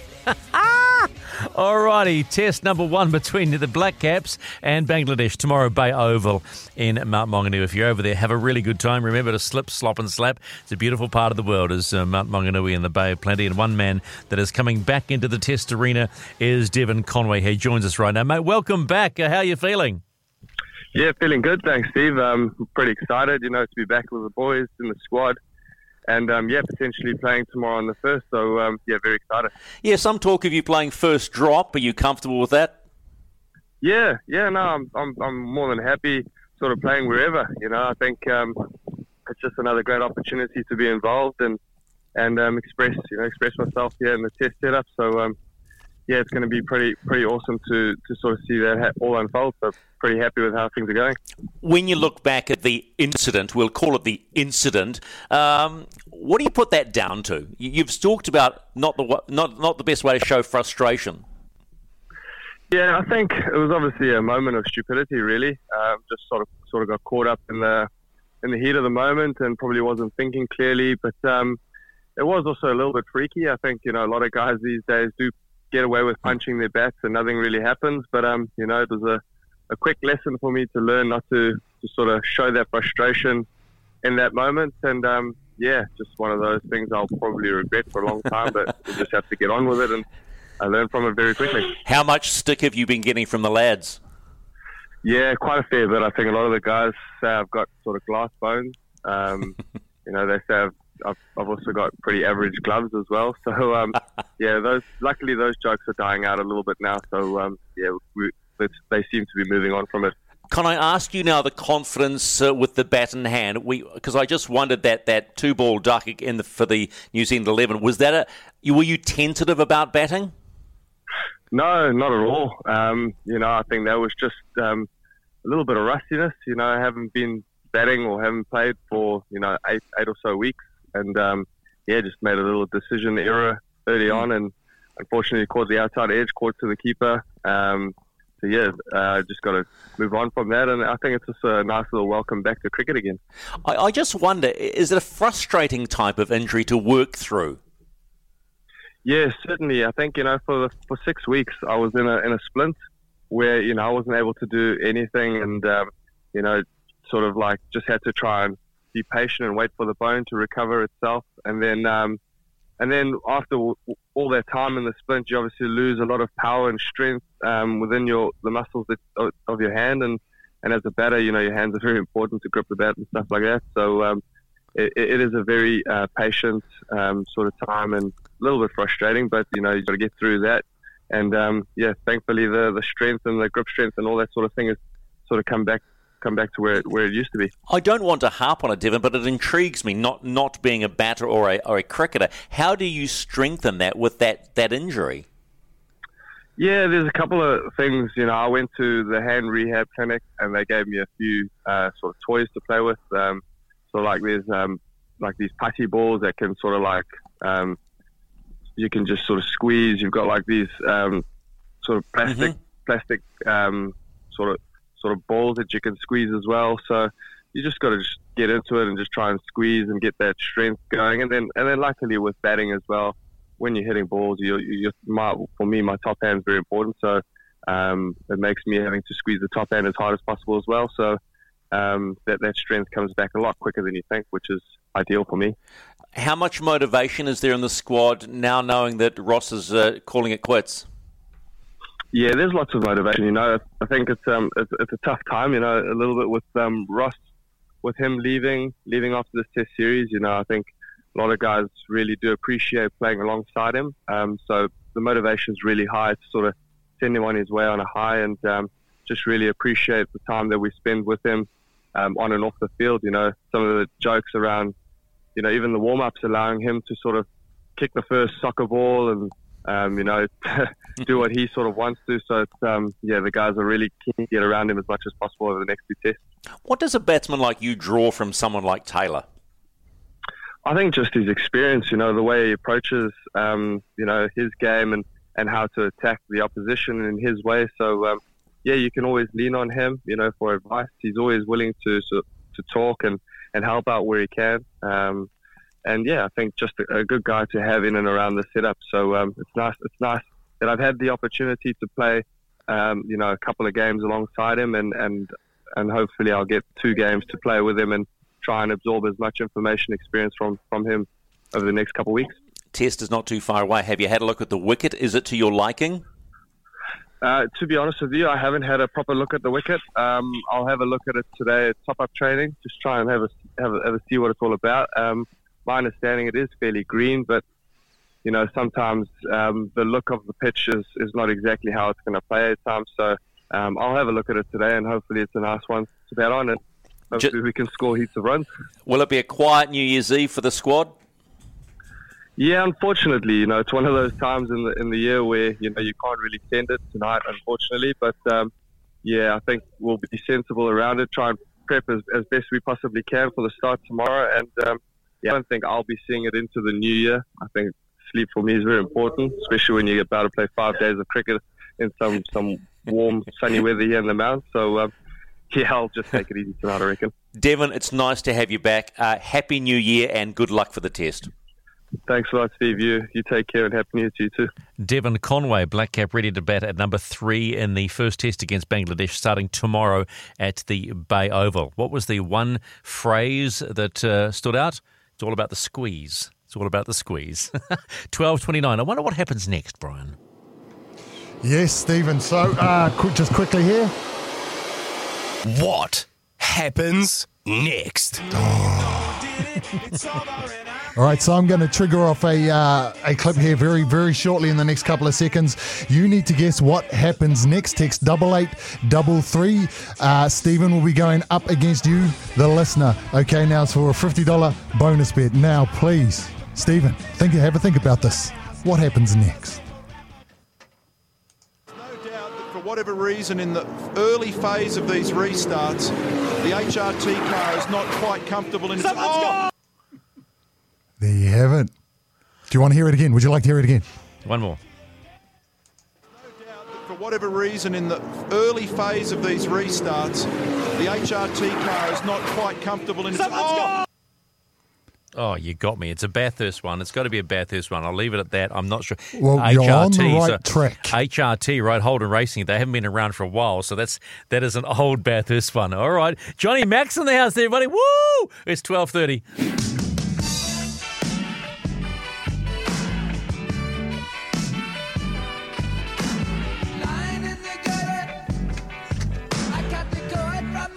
This is SENZ Summer Days, lying in the gutter. That could be some of you if you're not careful after a heavy night of celebrating on New Year's Eve. But if you are going to end up there, please just do it quietly, stay out of the way of people, and look after yourself, but also look after your mates tonight, all right? If you're going to get on it. And please, just one thing, do not hop on a car. Have some sensible people around you. It's 12:33, SENZ Summer Days with Stephen McIver, as we go back to a conversation we had just before Christmas with our 3-time WMX World Champion, Otago's very own Courtney Duncan. It was just before Christmas, and she was hoping to get out and spend Christmas with her fam in Dunedin, but then someone turned up, I think it was the Omicron, and they had to extend her stay in MIQ just after Christmas Day. And we got her on the phone because she's such a good sort, and just asked her, how you doing, mate? Hey, mate, how's it going? Yeah. I'm not too bad, I'm not too bad. I think I'm just grateful to be home back in Kiwi land, even if it is a few days later than expected to see the family. How hard was it to finally get that spot off Sport New Zealand?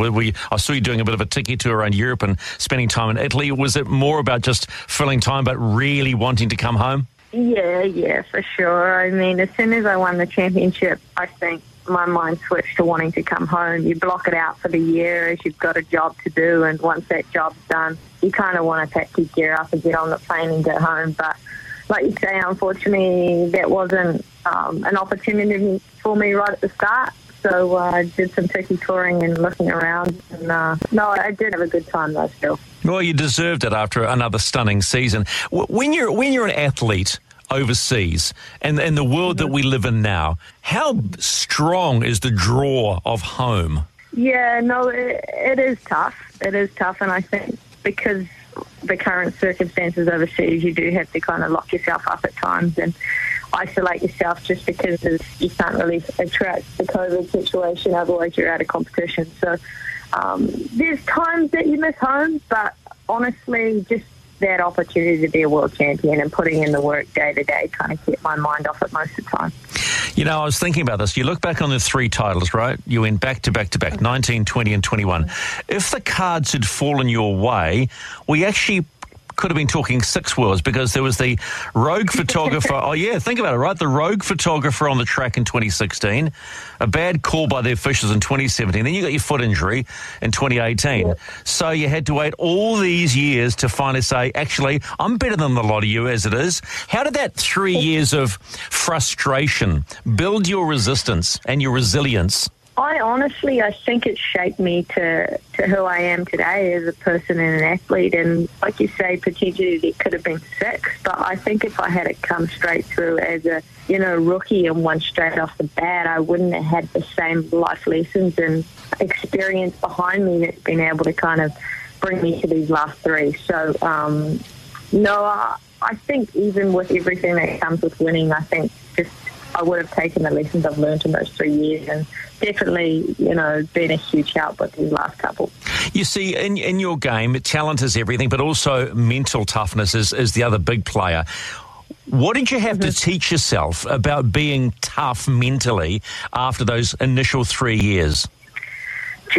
You're right. It's huge in our sport, and in international sport, I think it's like 70-80%, honestly. You're all talented, you all work hard. It's who's mentally strong and can kind of bridge that gap. And, I did have that right from the beginning as a kid, and I had a lot of confidence. And I think those 3 years where I failed, that knocked it from me. And the most important thing was just being kind of true to yourself and not listening to so much outside talk, because there was times where I got wrote off and, a kid that had the speed but was never going to, pull together a championship. So from that side of things, sorry, that was just for fun. I just had to remember, why I'm here and that I was tough enough to make it no matter what anyone else thought.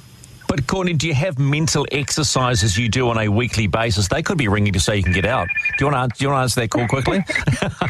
No, it's okay. They're not calling. Just check them off the hook.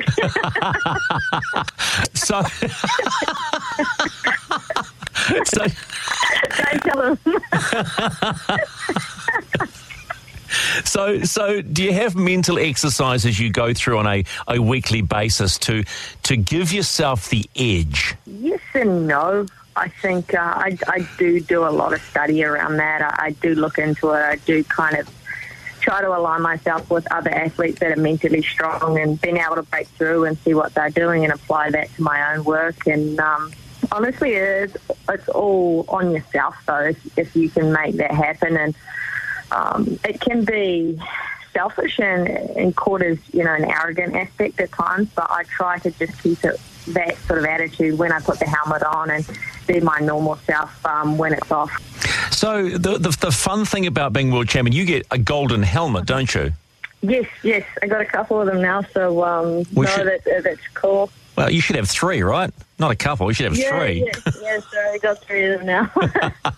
Mate, you're a 3-time champion. You're a 3-time champion, not a 2-time champion. Have you got it in your kit bag at the moment? Yeah, I do. Yeah, I made sure that was first pack to come home. I mean, come home with no clothes, but I come home with my helmets and my medals and stuff. So paying price for it now when there's no washing, though. I'm running low on the clothes. Well, oh my gosh. Who's your kid sponsor? Get them to throw some stuff at you. Yeah, I know. Hey, I read this morning you're out of contract with your current team. Where are we at with that? Yeah, that's still in the pipeline and stuff. Obviously, I can't go into much details. Nothing's been finalised or come through, but let's hope. I have something in the new year, I would say, to be able to announce. So, yeah, we can hang tight till then. So that was the biggest palm off you've given me in a long time. I can't say too much. That's the thing. I'll get in trouble. Oh, no, that's okay. That's okay, mate. But are we expecting you to stay where you are? I'd like to think so. Obviously, for me, it's not just the team. It's all my friends I align myself with. I think you can even look to Monster. They've been around a long time. And some other partners of mine that we like to build long-term relationships if we have, that loyalty. And especially if you have the same vision, I think, and the same mindset to be successful and you both get along well, then there's no reason to change. Do you see yourself now becoming a role model for young women? Because I like to think maybe role model is a hell of a responsibility. And I like the word hero because kids look up as individuals as heroes. How would you like to consider yourself now that you have done what you have done and will continue to do? Yeah, absolutely. I'd like to be able to see, myself as a role model and a leader for, young girls or just young athletes in general or young kids in general, whether they're athletes or not, to kind of follow with the same positive attitude and mindset towards whatever they want to do. And, hopefully I can lead by example. When you went into the final round, you didn't actually have to win that last race. You just had to place nicely. Is that a maturing of you as a racer, knowing just do it by the numbers? Don't try and be the rock star all the time. Yes, 100%. And obviously that's one of the things that I've been able to learn through. Ultimately, actually, the mistakes made in the first few years. I didn't need to win them all, and I didn't need to win from the first lap, put it that way. So, obviously, if the win's there, you take it. I mean, if I could go on and win 12 races out of 12 for the year, I want to take that. But if they're not quite there, they're not quite yet there. At the end of the year, the goal is to be world champion. So, maturity's definitely helped in the last couple of years. How much tougher was this win as opposed to the first two? They were all different. They were just all different. The first year, the year itself was, I don't want to say easy because it's never easy, but it just felt like everything kind of fell into place for me and went my way. To get there, obviously, another story, but the year itself in 2019 was smooth. And 2020 and 2021 had their own hurdles, I would say, their own challenges along the way. 2020, I had that massive crash and resulted in a DNF, which left me clawing back points. And then obviously this year I had a pretty difficult round in the sand. I lost a lot of points there. And then obviously I had quite a big crash in Spain. But all in all, it was a relatively good year. And I think actually this year, out of all my years, I've been able to demonstrate more of a champion approach and mindset, and just be able to kind of control the situations better. It's such an un-Kiwi thing to do, isn't it? Go and knowing you're the champion and behave like a champion, because we all like to be humble, but just quietly you're going in with the swagger, right? Yeah, for sure. No, I mean, I think that was part of my mindset in the last race. Like I finished third, got the championship, and then I went to the line and I got to run the gold helmet and the gold plate, and I wanted to go out there and put it, out front where it was meant to be. And we always like to win, don't we? Can I just compliment you, by the way? We saw the vision of the awards. I have never seen you in a dress. I've only ever interviewed you in a race suit, and might I say, very nice, my dear, very nice. So is it nice to just be normal and just not wear race suits all the time? I appreciate that. No, probably a lot of people haven't saw me in dress. There's not too many days I get dressed up like that, I must say. But to be fair, I kind of enjoy it. I enjoy to, glamour up here and there. So, no, and in Monaco of all places, right? Oh, what was that like? I've never been, so what's Monaco like, man? Yeah, it's cool. It's really cool. It's a place that you definitely want to go past. Probably not much for me to do in the shops here. Everything's pretty pricey. But despite that, the awards and the evening was really special. And definitely experienced a lifetime, shall I say. Did you rub shoulders with any heroes at the awards? Yeah, there was. 'Cause obviously, we had quite a lot of the disciplines. So Fabio, the MotoGP champion, was there. That was quite cool to see him. Really cool guy, actually. And, just World Superbike champion Jonathan Ray. Obviously, I know Johnny through Kawasaki and stuff. So it was cool to kind of catch up with some mates in different disciplines that you don't get to see throughout the year. And, it was a good evening for sure. Courtney, it's not a bad life for all the hard work, right? Yeah, no, 100%. I was sitting here and got the news in MIQ and it got pushed back, obviously, after Christmas. But like you say, I think this year has just been amazing for me to win another world championship, travel the world, do some amazing things. Like you say, life is not bad, so there's nothing to complain about. No, you're right. Well, I can only wish you a happy Christmas. I hope Mum and Dad maybe sneak you in a better Christmas dinner than MIQ. Who knows what happens then? But Murph and I follow you, of course, every week on Sky Speed. We love you, mate. You make us proud. You make this country proud with your attitude and the way you do things. So thanks for being you. Thanks for being a good sport, as always, and taking the mickey, because that's always a bit of fun too. You can have my job when I'm done, because I know you want it. You've been quite open about that. You want my job, that's fine. I'm cool with that. But, hey, happy Christmas, and I'm just really looking forward to you get out and go and be with your family in Dunners, mate. Awesome. No, I appreciate the support from you guys as well, and it's always good to catch up, so anytime, mate. All right, there you go. Happy Christmas, mate. Thank you. Courtney Duncan is, I got to say, is about 2'6". She's really tiny, and she's throwing these big bikes around. And when you look at the tracks they have to race on, you look at the fields of about 30 riders, and she is a three-time world champion, back to back to back. That is no mean feat. And they say about champions, they're always good people. Courtney Duncan is a good human being. So now it's time to figure out the age-old question: what happens next for the $50 TAB bonus bet? Stephen, do you have any ideas? Would you like to hear it again? I think it's a Bathurst. That's as best I can do. And when HRT, Holden Racing, they haven't been around for a while, so it's an older Bathurst. But we've had heaps and heaps of texts in. One of them is from Andre. He says, Murph takes out Ambrose and they exchange phone numbers afterwards. Ooh. Andre. So let's have a listen, see if he's right.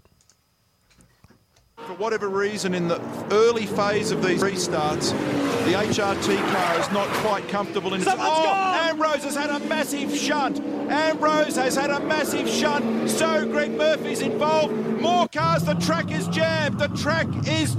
And look at this. The track completely blocked. It could be game over. Cars are getting through. They may not red flag it. Murphy is out of the car. Ambrose stepping from the car. Did these two tangle? And watch this. Look at these guys. It's on. Murphy and Ambrose. These two do not like each other, and they are going to have some serious words. Look at this. They are two heated men. They are two heated competitors. Can you believe this Super Cheap Auto 1000 has ended like this? Well, it's not over yet. Chills, mate. I still remember it. I remember it, and it just... Oh. Murph hates it. He hates talking about it. But I saw a press conference with them at one stage in that season. Mate, I think they genuinely disliked each other. I saw Murph have a go at him, and F-bombs were dropping left, right, centre. And this isn't a press conference. And it is something that is needed in... motorsport, and I think it needs to come back into supercars, is this heated, angry rivalry because they're all too nice, a lot of these guys. They're all just too PC and nice. And I'm going, boys, if you don't like someone, tell them you don't like them, because that's what draws fans to the sport. But it happens in NASCAR. I mean, they go and punch, they have a crack, they get out of the car, they're into the garages and the whole 9 yards. So, yes, Andre, you are a winner. We'll get in touch with you. You pick up the $50, what was that, a $50 TAB voucher for have a crack on the New Year's Day races. We'll talk to Clado after 1 o'clock about that. But don't forget, coming up after 1 o'clock, rugby league royalty Greg Alexander from the Penrith Panthers.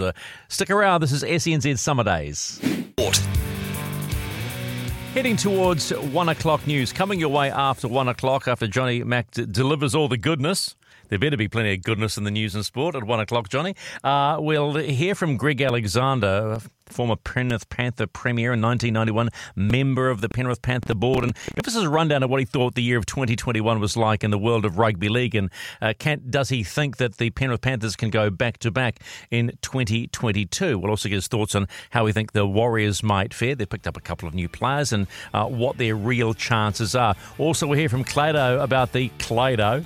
Such an Aussie thing. Clado, we're from Clado, about what to look forward to in the New Year races. So there is a lot to look forward to coming your way. And if you feel like being part of the conversation, you know what the number is. It's 0800 150 811. 0800 150 811. Get amongst it on New Year's Eve here on SENZ. This is SENZ Summer Days at 1:03 on New Year's Eve 2021 as we head into a brand new year of 2022. There's one man that I know loves a little bit of rock and roll. I'm sure he can shake and bake as well. And that is rugby league royalty, a premier in 1991. And he's now part of the board of the Penrith Panthers. And his team are the premiers again. Greg Alexander joins us right now. Hey, Greg. Stephen, great to talk, mate. What was that? I said it's great to chat. It's great to chat. I thought you were saying you're out there dancing again, like you're getting those. No. Actually, I was just throwing the rubbish in the bin. It's bin day, and I'm a little bit late, but he hasn't arrived yet. So. That's all good. That's brilliant. Hey, how's the family, man? Family's good. Yes, family's good. We've had our COVID challenges over Christmas, which has sort of put us in, hasn't been a great Christmas because we've all been locked in, but we're just about free. Yeah. So look, what's the story there? I was talking to a friend in New South Wales. I mean, the cases numbers are ridiculous, but from your experience, I mean, has anyone caught it? The Omicron, is it just mild? I mean, can you give me any insight into this? You know what, Stephen? Until the 15th of December, until they opened up, when they just said, look, all bets are off, unvaccinated, everyone's free, QR codes are cancelled, you don't have to wear a mask. Up until then, I didn't know that many people that had COVID. Actually, I don't think I knew anyone that had COVID. Now I know. Now everyone I know has COVID, and that's all happened, in the space of 2.5 weeks. I went to my son is working for Fox News, flying the drones for the cricket test in Adelaide, and he came back on the Saturday. He'd spent 5 days in Adelaide at the first test and came back on the Saturday, and we just happened to be all out at Mark Guy's house, out at my sister's house, MG's. All the cousins were catching up. So we spent the weekend out there. Unbeknownst to us, Liam caught COVID in South Australia, who only had a handful of cases. He caught it, brought it back. We all got infected. Everyone's been, the Alexander / Gaia household has been in lockdown over Christmas, and it is everywhere. Everyone's got it. But it's just crazy. Yeah, but I think that what we're concerned about here, we've had potentially, I know this sounds silly, 1 or 2 potential cases in the community. Is it mild? What did you suffer? You're all vaccinated, so what's the story? Well, I don't think, and they don't tell you, when you tested, they don't tell you whether you've had Omicron or Delta. Now, we worked out, we sort of assumed that because Omicron wasn't really in South Australia and we caught off Liam, we're thinking we had Delta. Now, it knocked Tan and I around for a few days. Yeah. We were in bed for 2 days. Okay. We had fever, headaches, body aches. We weren't great. Okay. Didn't barely affected the boys. Like the boys, you wouldn't have even known they had it, but they did. Wow. So that was the effect on us. And then similar things, with MG's household.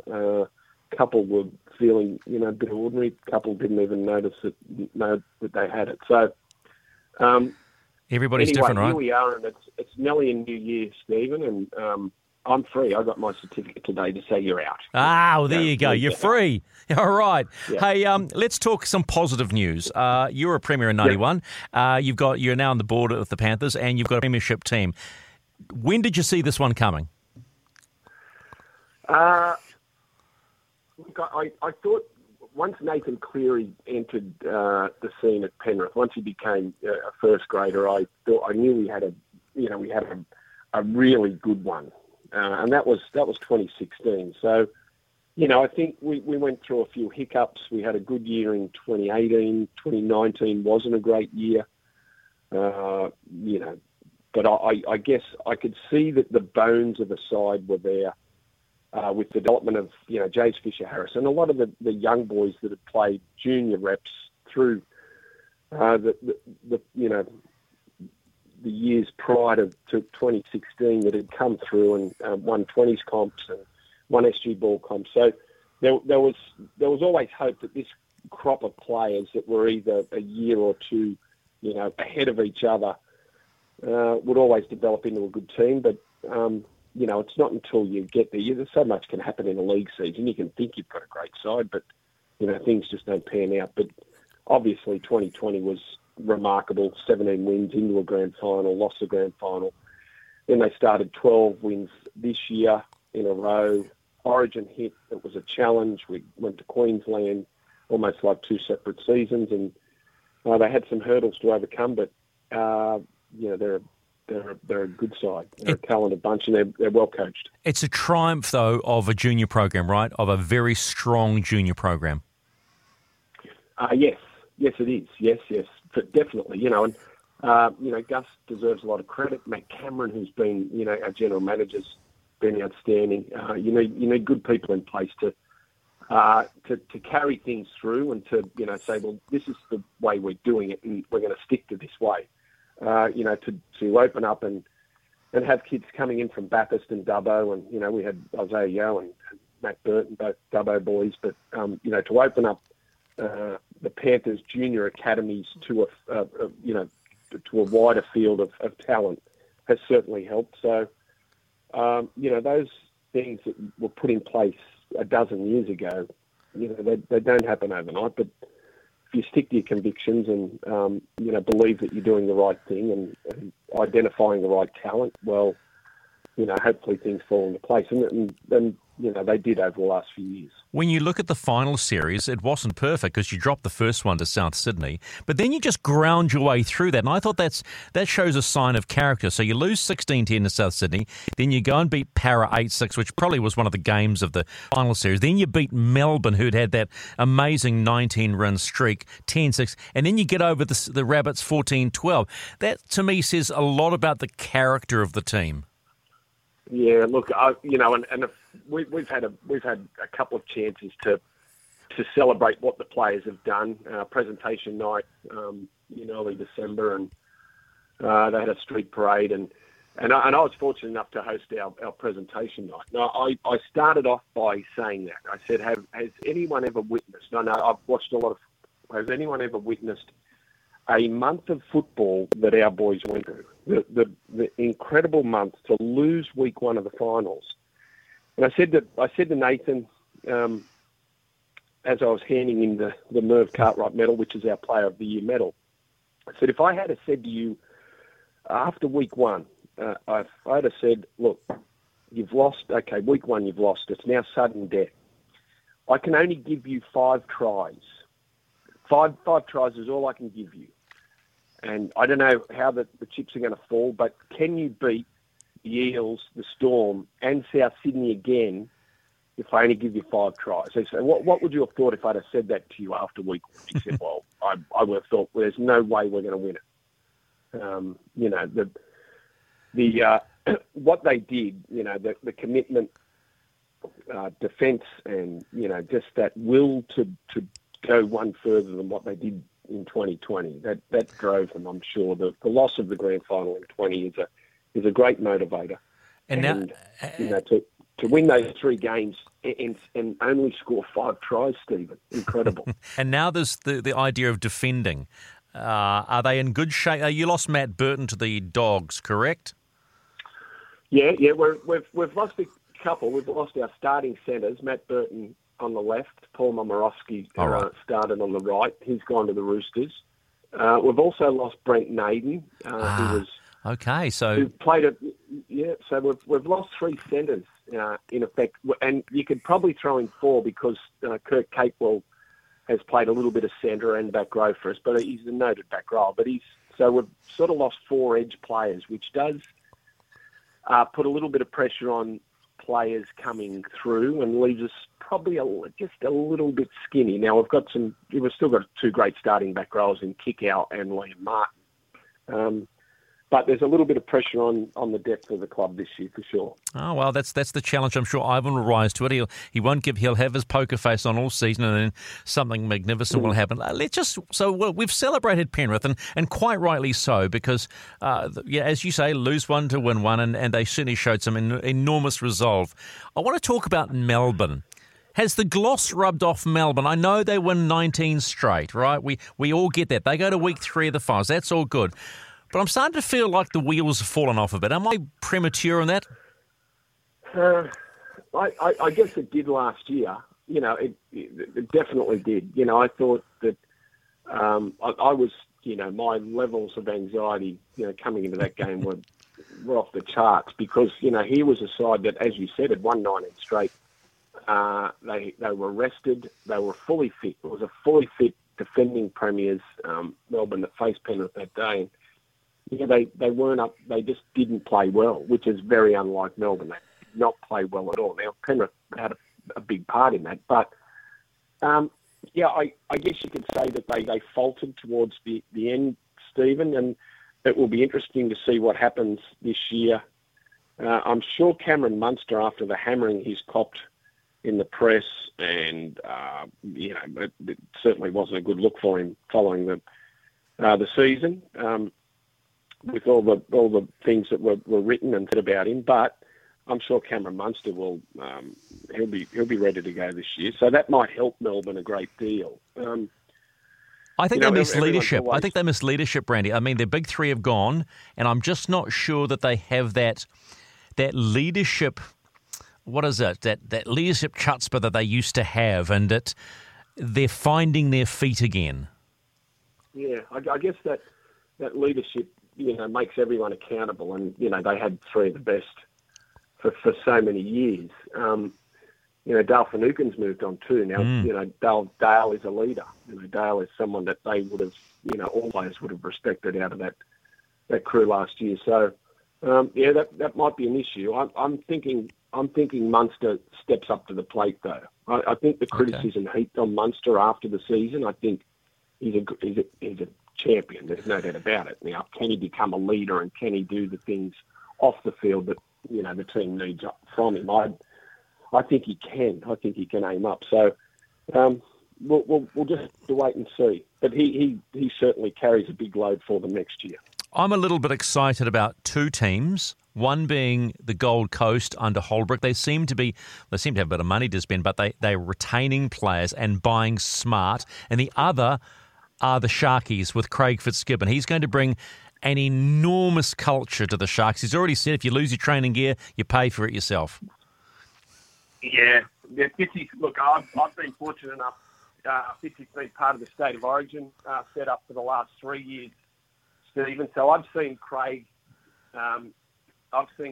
close up and see just what a good coach he is and what a success I think he'll be at the Sharks. And you're right, they've bought well. Cameron McInnes, some tough, no-nonsense footballers that are, follow-me type footballers. Finucane, I think Nico Hines will be good in the halves. So I agree. I think the Sharks are in for a good season. And I think the Titans will be too. I feel the same as you about the Titans. I like Justin Holbrook. He looks like he can get, if he can get, David Fifita playing as well as we think, everyone thinks he can. Well, the Titans are going to be a real force. They've got a good forward pack with Tino and Fodawaker up front. So yeah, it's going to be an interesting season, and I think we'll see sides like the Sharks and the Titans better than mid-table. Me being a Doggy supporter, it was a horrible year, but they've bought plenty and bought well. Do you think they've bought smart?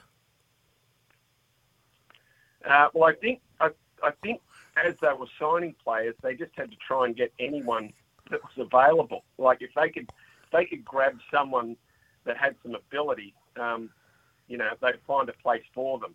So I think they've bought well. I think Matt Burton's shown that. I know he hasn't played a lot at 5'8", but he is a class player. He's one that it's sad to see Matt leave, but we couldn't hold him, and I think he'll be terrific for the Dogs. Who plays halfback? I'm still not sure whether it's Jake Averillo or Kyle Flanagan gets another go. That could be an issue for them. They've bought some pretty classy outside backs with Josh Addo-Carr, Braden Burns, Brent Naden. Those Matt Duffy at fullback can be exciting with the ball, and I thought Duffy was good for the Dragons last year. So, yeah, look, I don't know how far up the ladder, Stephen, they'll go, but they will improve. There's no doubt about it. They've got to improve with those players that we've just gone through, and I don't think it'll be I don't think. If we're talking about sides in the mix, we're definitely throwing the Titans and the Sharks. I don't think the Dogs will be there, but they'll be better than they were last year. Ouch. Okay, two more thoughts I want from you. Were the Cowboys the most disappointing team this season? Depending on what your expectations of the Cowboys were, mine were pretty low. I had the Cowboys sitting, around 13th, 14th, down the bottom. So, but they went worse than even I thought they'd go. There seemed to be some problems with Taumalolo, mixed messages. They've definitely got some classy young players. There's some good young forwards there. Elam Lukey's one of those. But, I don't know whether the signing of Chad Townsend... that's a stretch for me. Yeah, I don't know whether Chad's going to be able to turn things around, and they've spent a lot of money getting him there. So, there again, I couldn't put them into that mix of teams that will improve a great deal. I think they're in for another tough year, the Cowboys.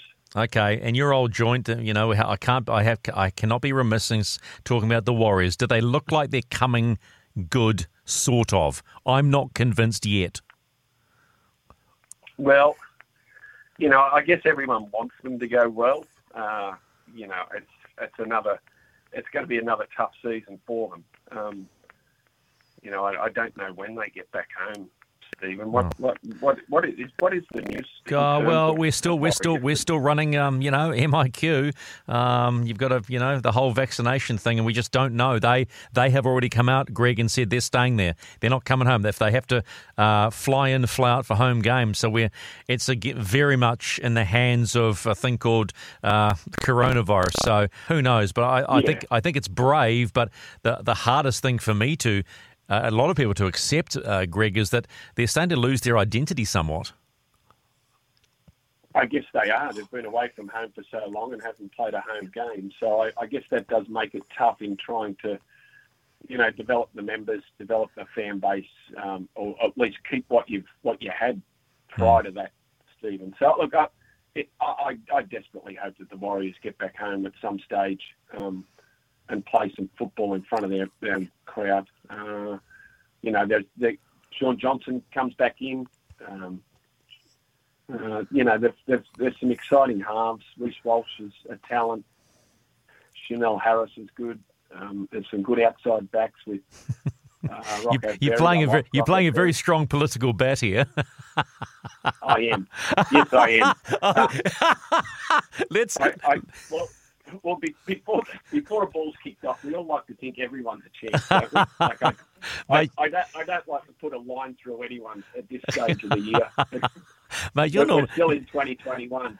You're normally a blunt hammer. I don't mind that. Hey, look, how does the Alexander family celebrate a COVID-free New Year? Yeah, pretty quietly. Yeah, we'll have some friends around, but not many, just a few, and go into the year quietly, a little bit nervous, I guess. I think we're all like that, Brad. Are you still running? Are you still running lots of miles? Not particularly. No, I'm more of a walker these days. Oh, the knee's giving out.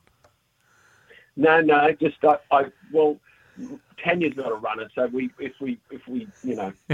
think we need a bit of exercise, we walk instead of running these days. I do chase the boys around the field every now and then. They're all too fast for me, but sounds like you got the Zimmer out, pal. All right, mate. Oh, look, I appreciate you. You've always been generous with your time, and I always appreciate it. Thanks so much for sharing your thoughts, mate. Happy New Year. Stay safe. Love to Tanya and the family, and we shall talk again. And have a safe New Year, mate. Good on you. Thanks, Stephen. Great to chat, mate. As always, Greg Alexander. He is one good bloke and one of the sharpest tacks when it comes to knowing rugby league. You heard him here live on SENZ. So Brian, you got to giggle though, don't you? Didn't really want to commit on the Warriors. And then like you talked about every other team, got to the Warriors and held back. He just went, yeah, nah. I think it comes back to that saying when you have nothing nice to say. Yeah, it could be. He's very smart about what he says, but he instantly went round the houses, right? Didn't really want to commit too much on that one. So, but look, I know you have too, but I've heard him rip into them on those Aussie shows. Oh, look, completely, and any team should be ripped into it if they're playing like mud. Yeah. You can't sit back and say, oh, well, the boys did this and the boys did that. Gee, it was great. When in plain sight, fans know what's being served up as absolute rubbish. And I'm glad they rip into it because a little bit of honesty never hurt anyone. Have you got thoughts about the Warriors going forward in 2022? Have a think about it. Give me a call. Let's chat about it. Why not? It's New Year's Eve. And please don't tell me 2022's our year. It's 1:25. This is SENZ Summer Days. 1:29 on SENZ Summer Days. Just a quick update from the World Darts Championship. And just some of the big guns have gone through in the fourth round. James Wade, he's a good bloke too. Loves his motor cars. Got a couple of classic Fords. I know that for a fact. Gary Anderson has gone through. He went through 4-3 against Rob Cross. And let me just have a quick look here. Peter Wright. Yeah, Peter Wright is still going. He went through 4-1 as well. So that's just a quick update from the World Darts Championship, which is live on Sky Sport. And if you love your darts like I do, you just like to keep your eye on that one. It is 1:30.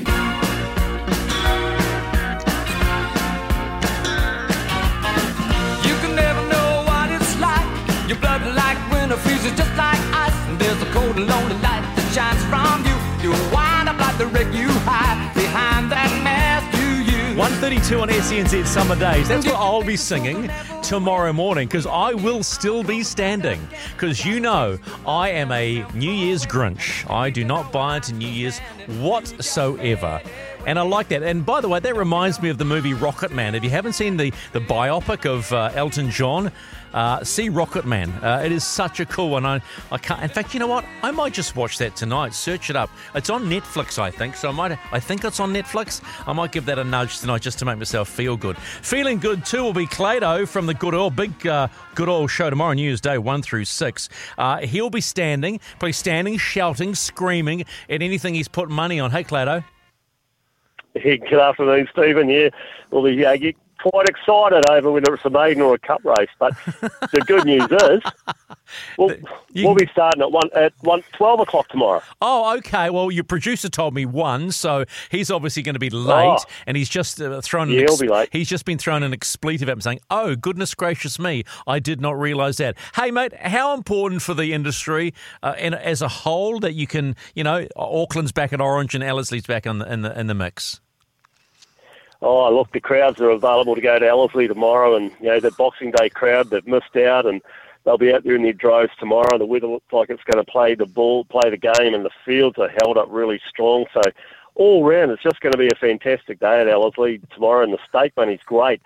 Part of the new ATR initiative between counties and Ellerslie, and with that bump in the stake money, the good horses will come out to play for sure. What sort of stake money are we talking now with that sort of merge? Well, on last year, I think there's another 20% the ATR put on the stake money. So the railway, the Group 1 railway, 200,000 last year, so 240 this year. So it's a significant bump up, and a lot of those, smaller grade races, like going to $60,000 for a rating 74 and a rating 65, which, just out of maiden, you're playing for 60K, and, the Group 2's got 4 Group 2s, and, 120,000 like that, that's really good money, and the good horses will stay and stick around for that sort of money. Okay, so before you give us the good oil, and there is another important part, what are you wearing tomorrow? Are you actually going to the races tomorrow, or are you stuck doing the good oil?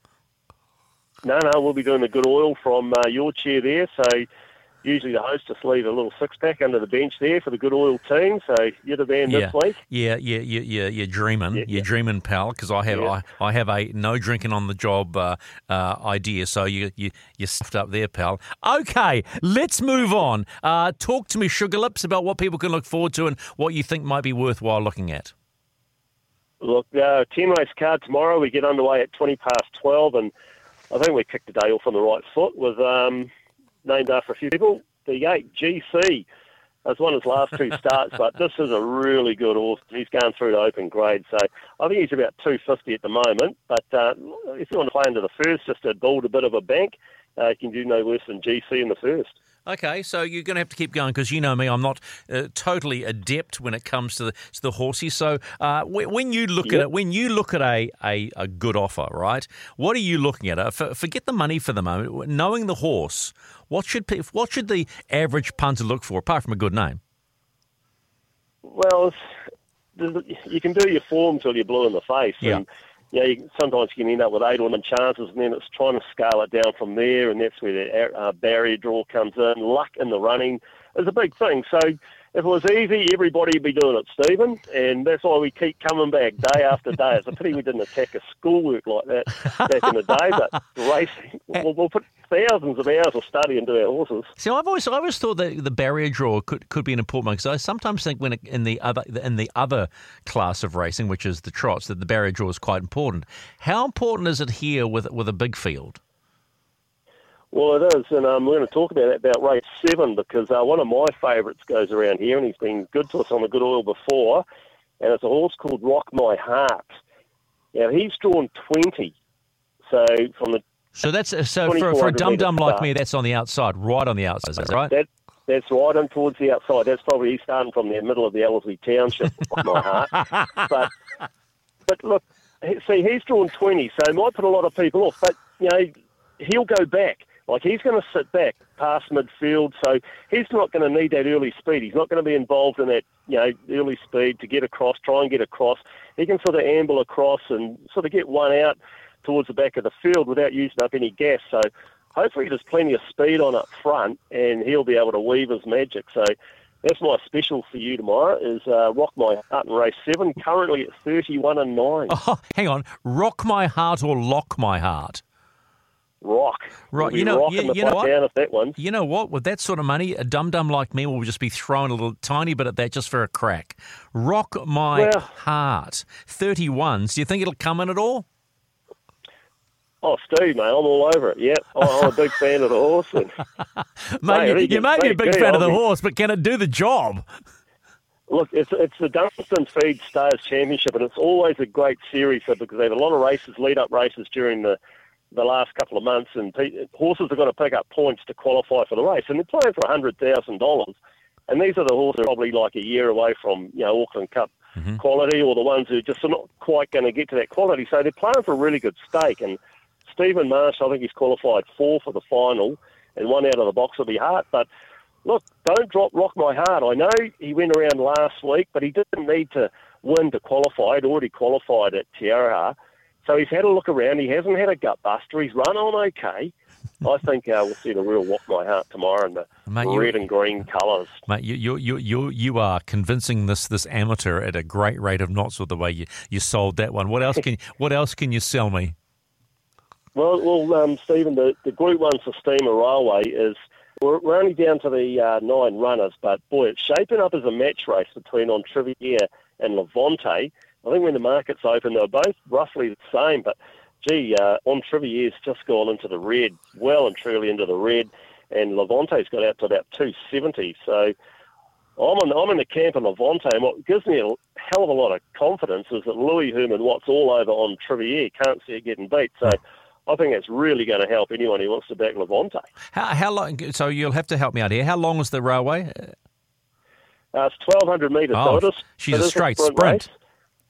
Yeah, she's a straight sprint, 1,200 metres for 240,000. And look, we've seen it before. You talk about match races, you get down to 2 horses and it's either one or the other. But it's not to say that a horse like Babylon Berlin cannot lead them up and hang on, and Packing Rockstar and Rose and Power. But it's going to be a real tactical battle. You've got Opie Bosson on Trivier and Ryan Elliott on Levante. So Levante's one of the quickest sprinters.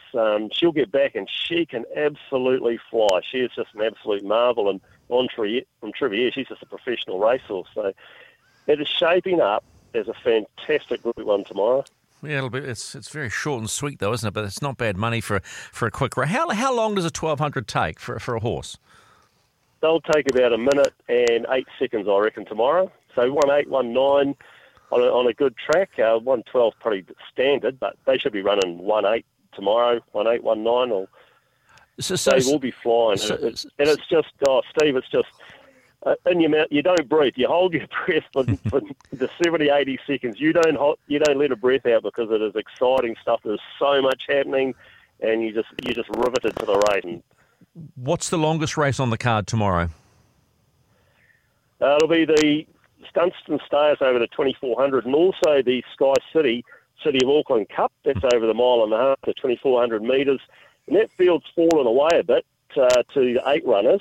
But they're running for 240,000 as well. And Concert Hall heads up that field, and Cheaper Than Divorce, the 2 Roger James Wellwood runners. And Concert Hall, Cheaper Than Divorce, like Caddo Cup winner, she's $1.80, and Concert Hall, she's $4. So personally, I'll be going for the money. Concert Hall over. Oh, Cheaper Than okay. Divorce. I was going to say, Roger James has been around a while, hasn't he?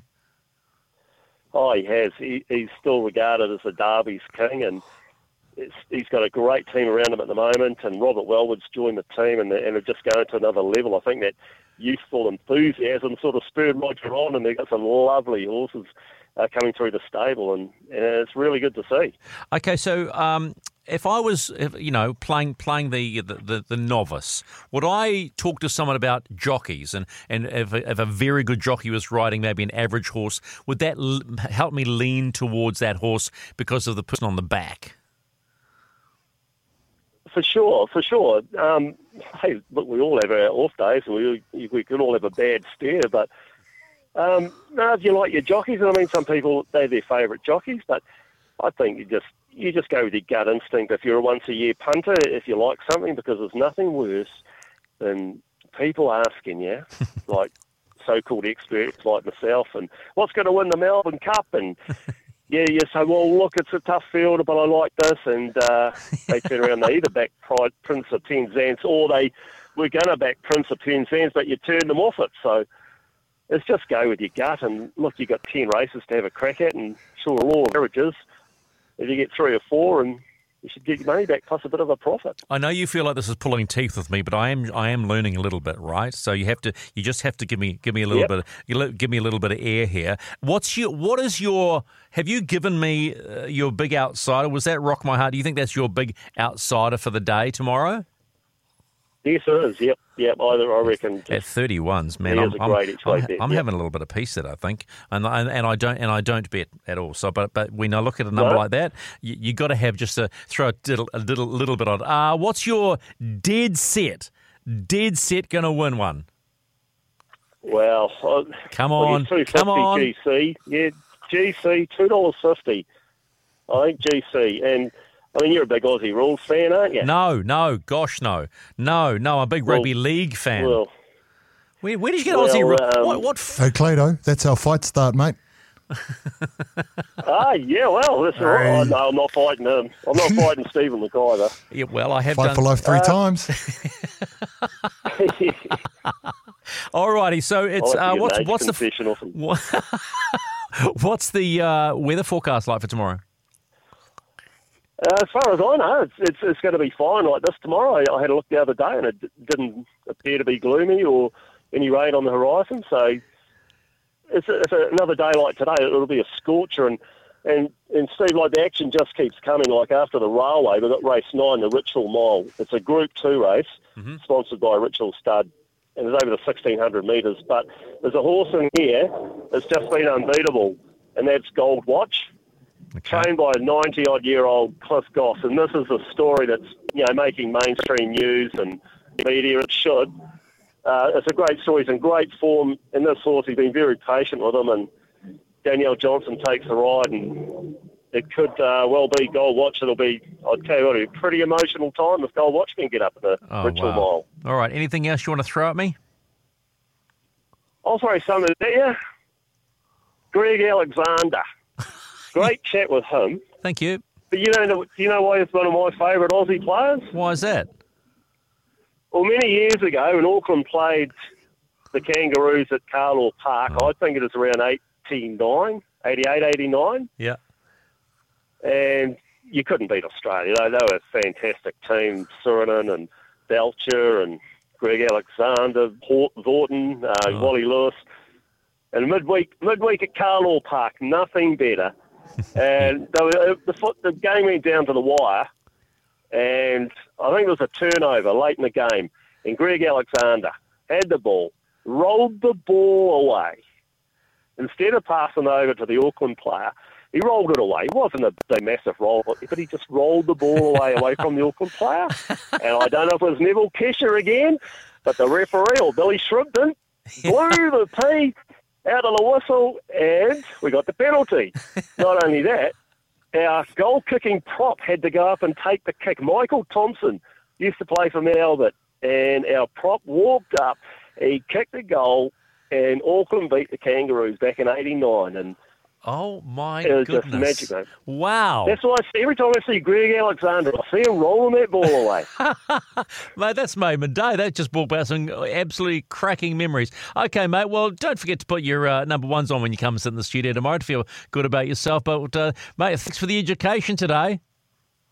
Yeah, I know, that's all right. We'll have Sam Spratt in the studio tomorrow too, and she is just a ball of fun and information, and she can tip them, so we're really looking forward to the good oil tomorrow. All right, it's at from midday, right? Midday, that is correct, Brian. Yeah, he's got it. Thanks, Clad. I appreciate your time, mate. Happy New Year. Thanks, Steve, mate. Yeah. Mark Clad, he called me Steve-O. Here we go again. Boy, he takes some liberties. By the way, John just what was the outsider at 31s? Rock My Heart. That was race 7, I think. Was it race 7? Yeah. Okay. All righty, we're out of here. It's 1:47.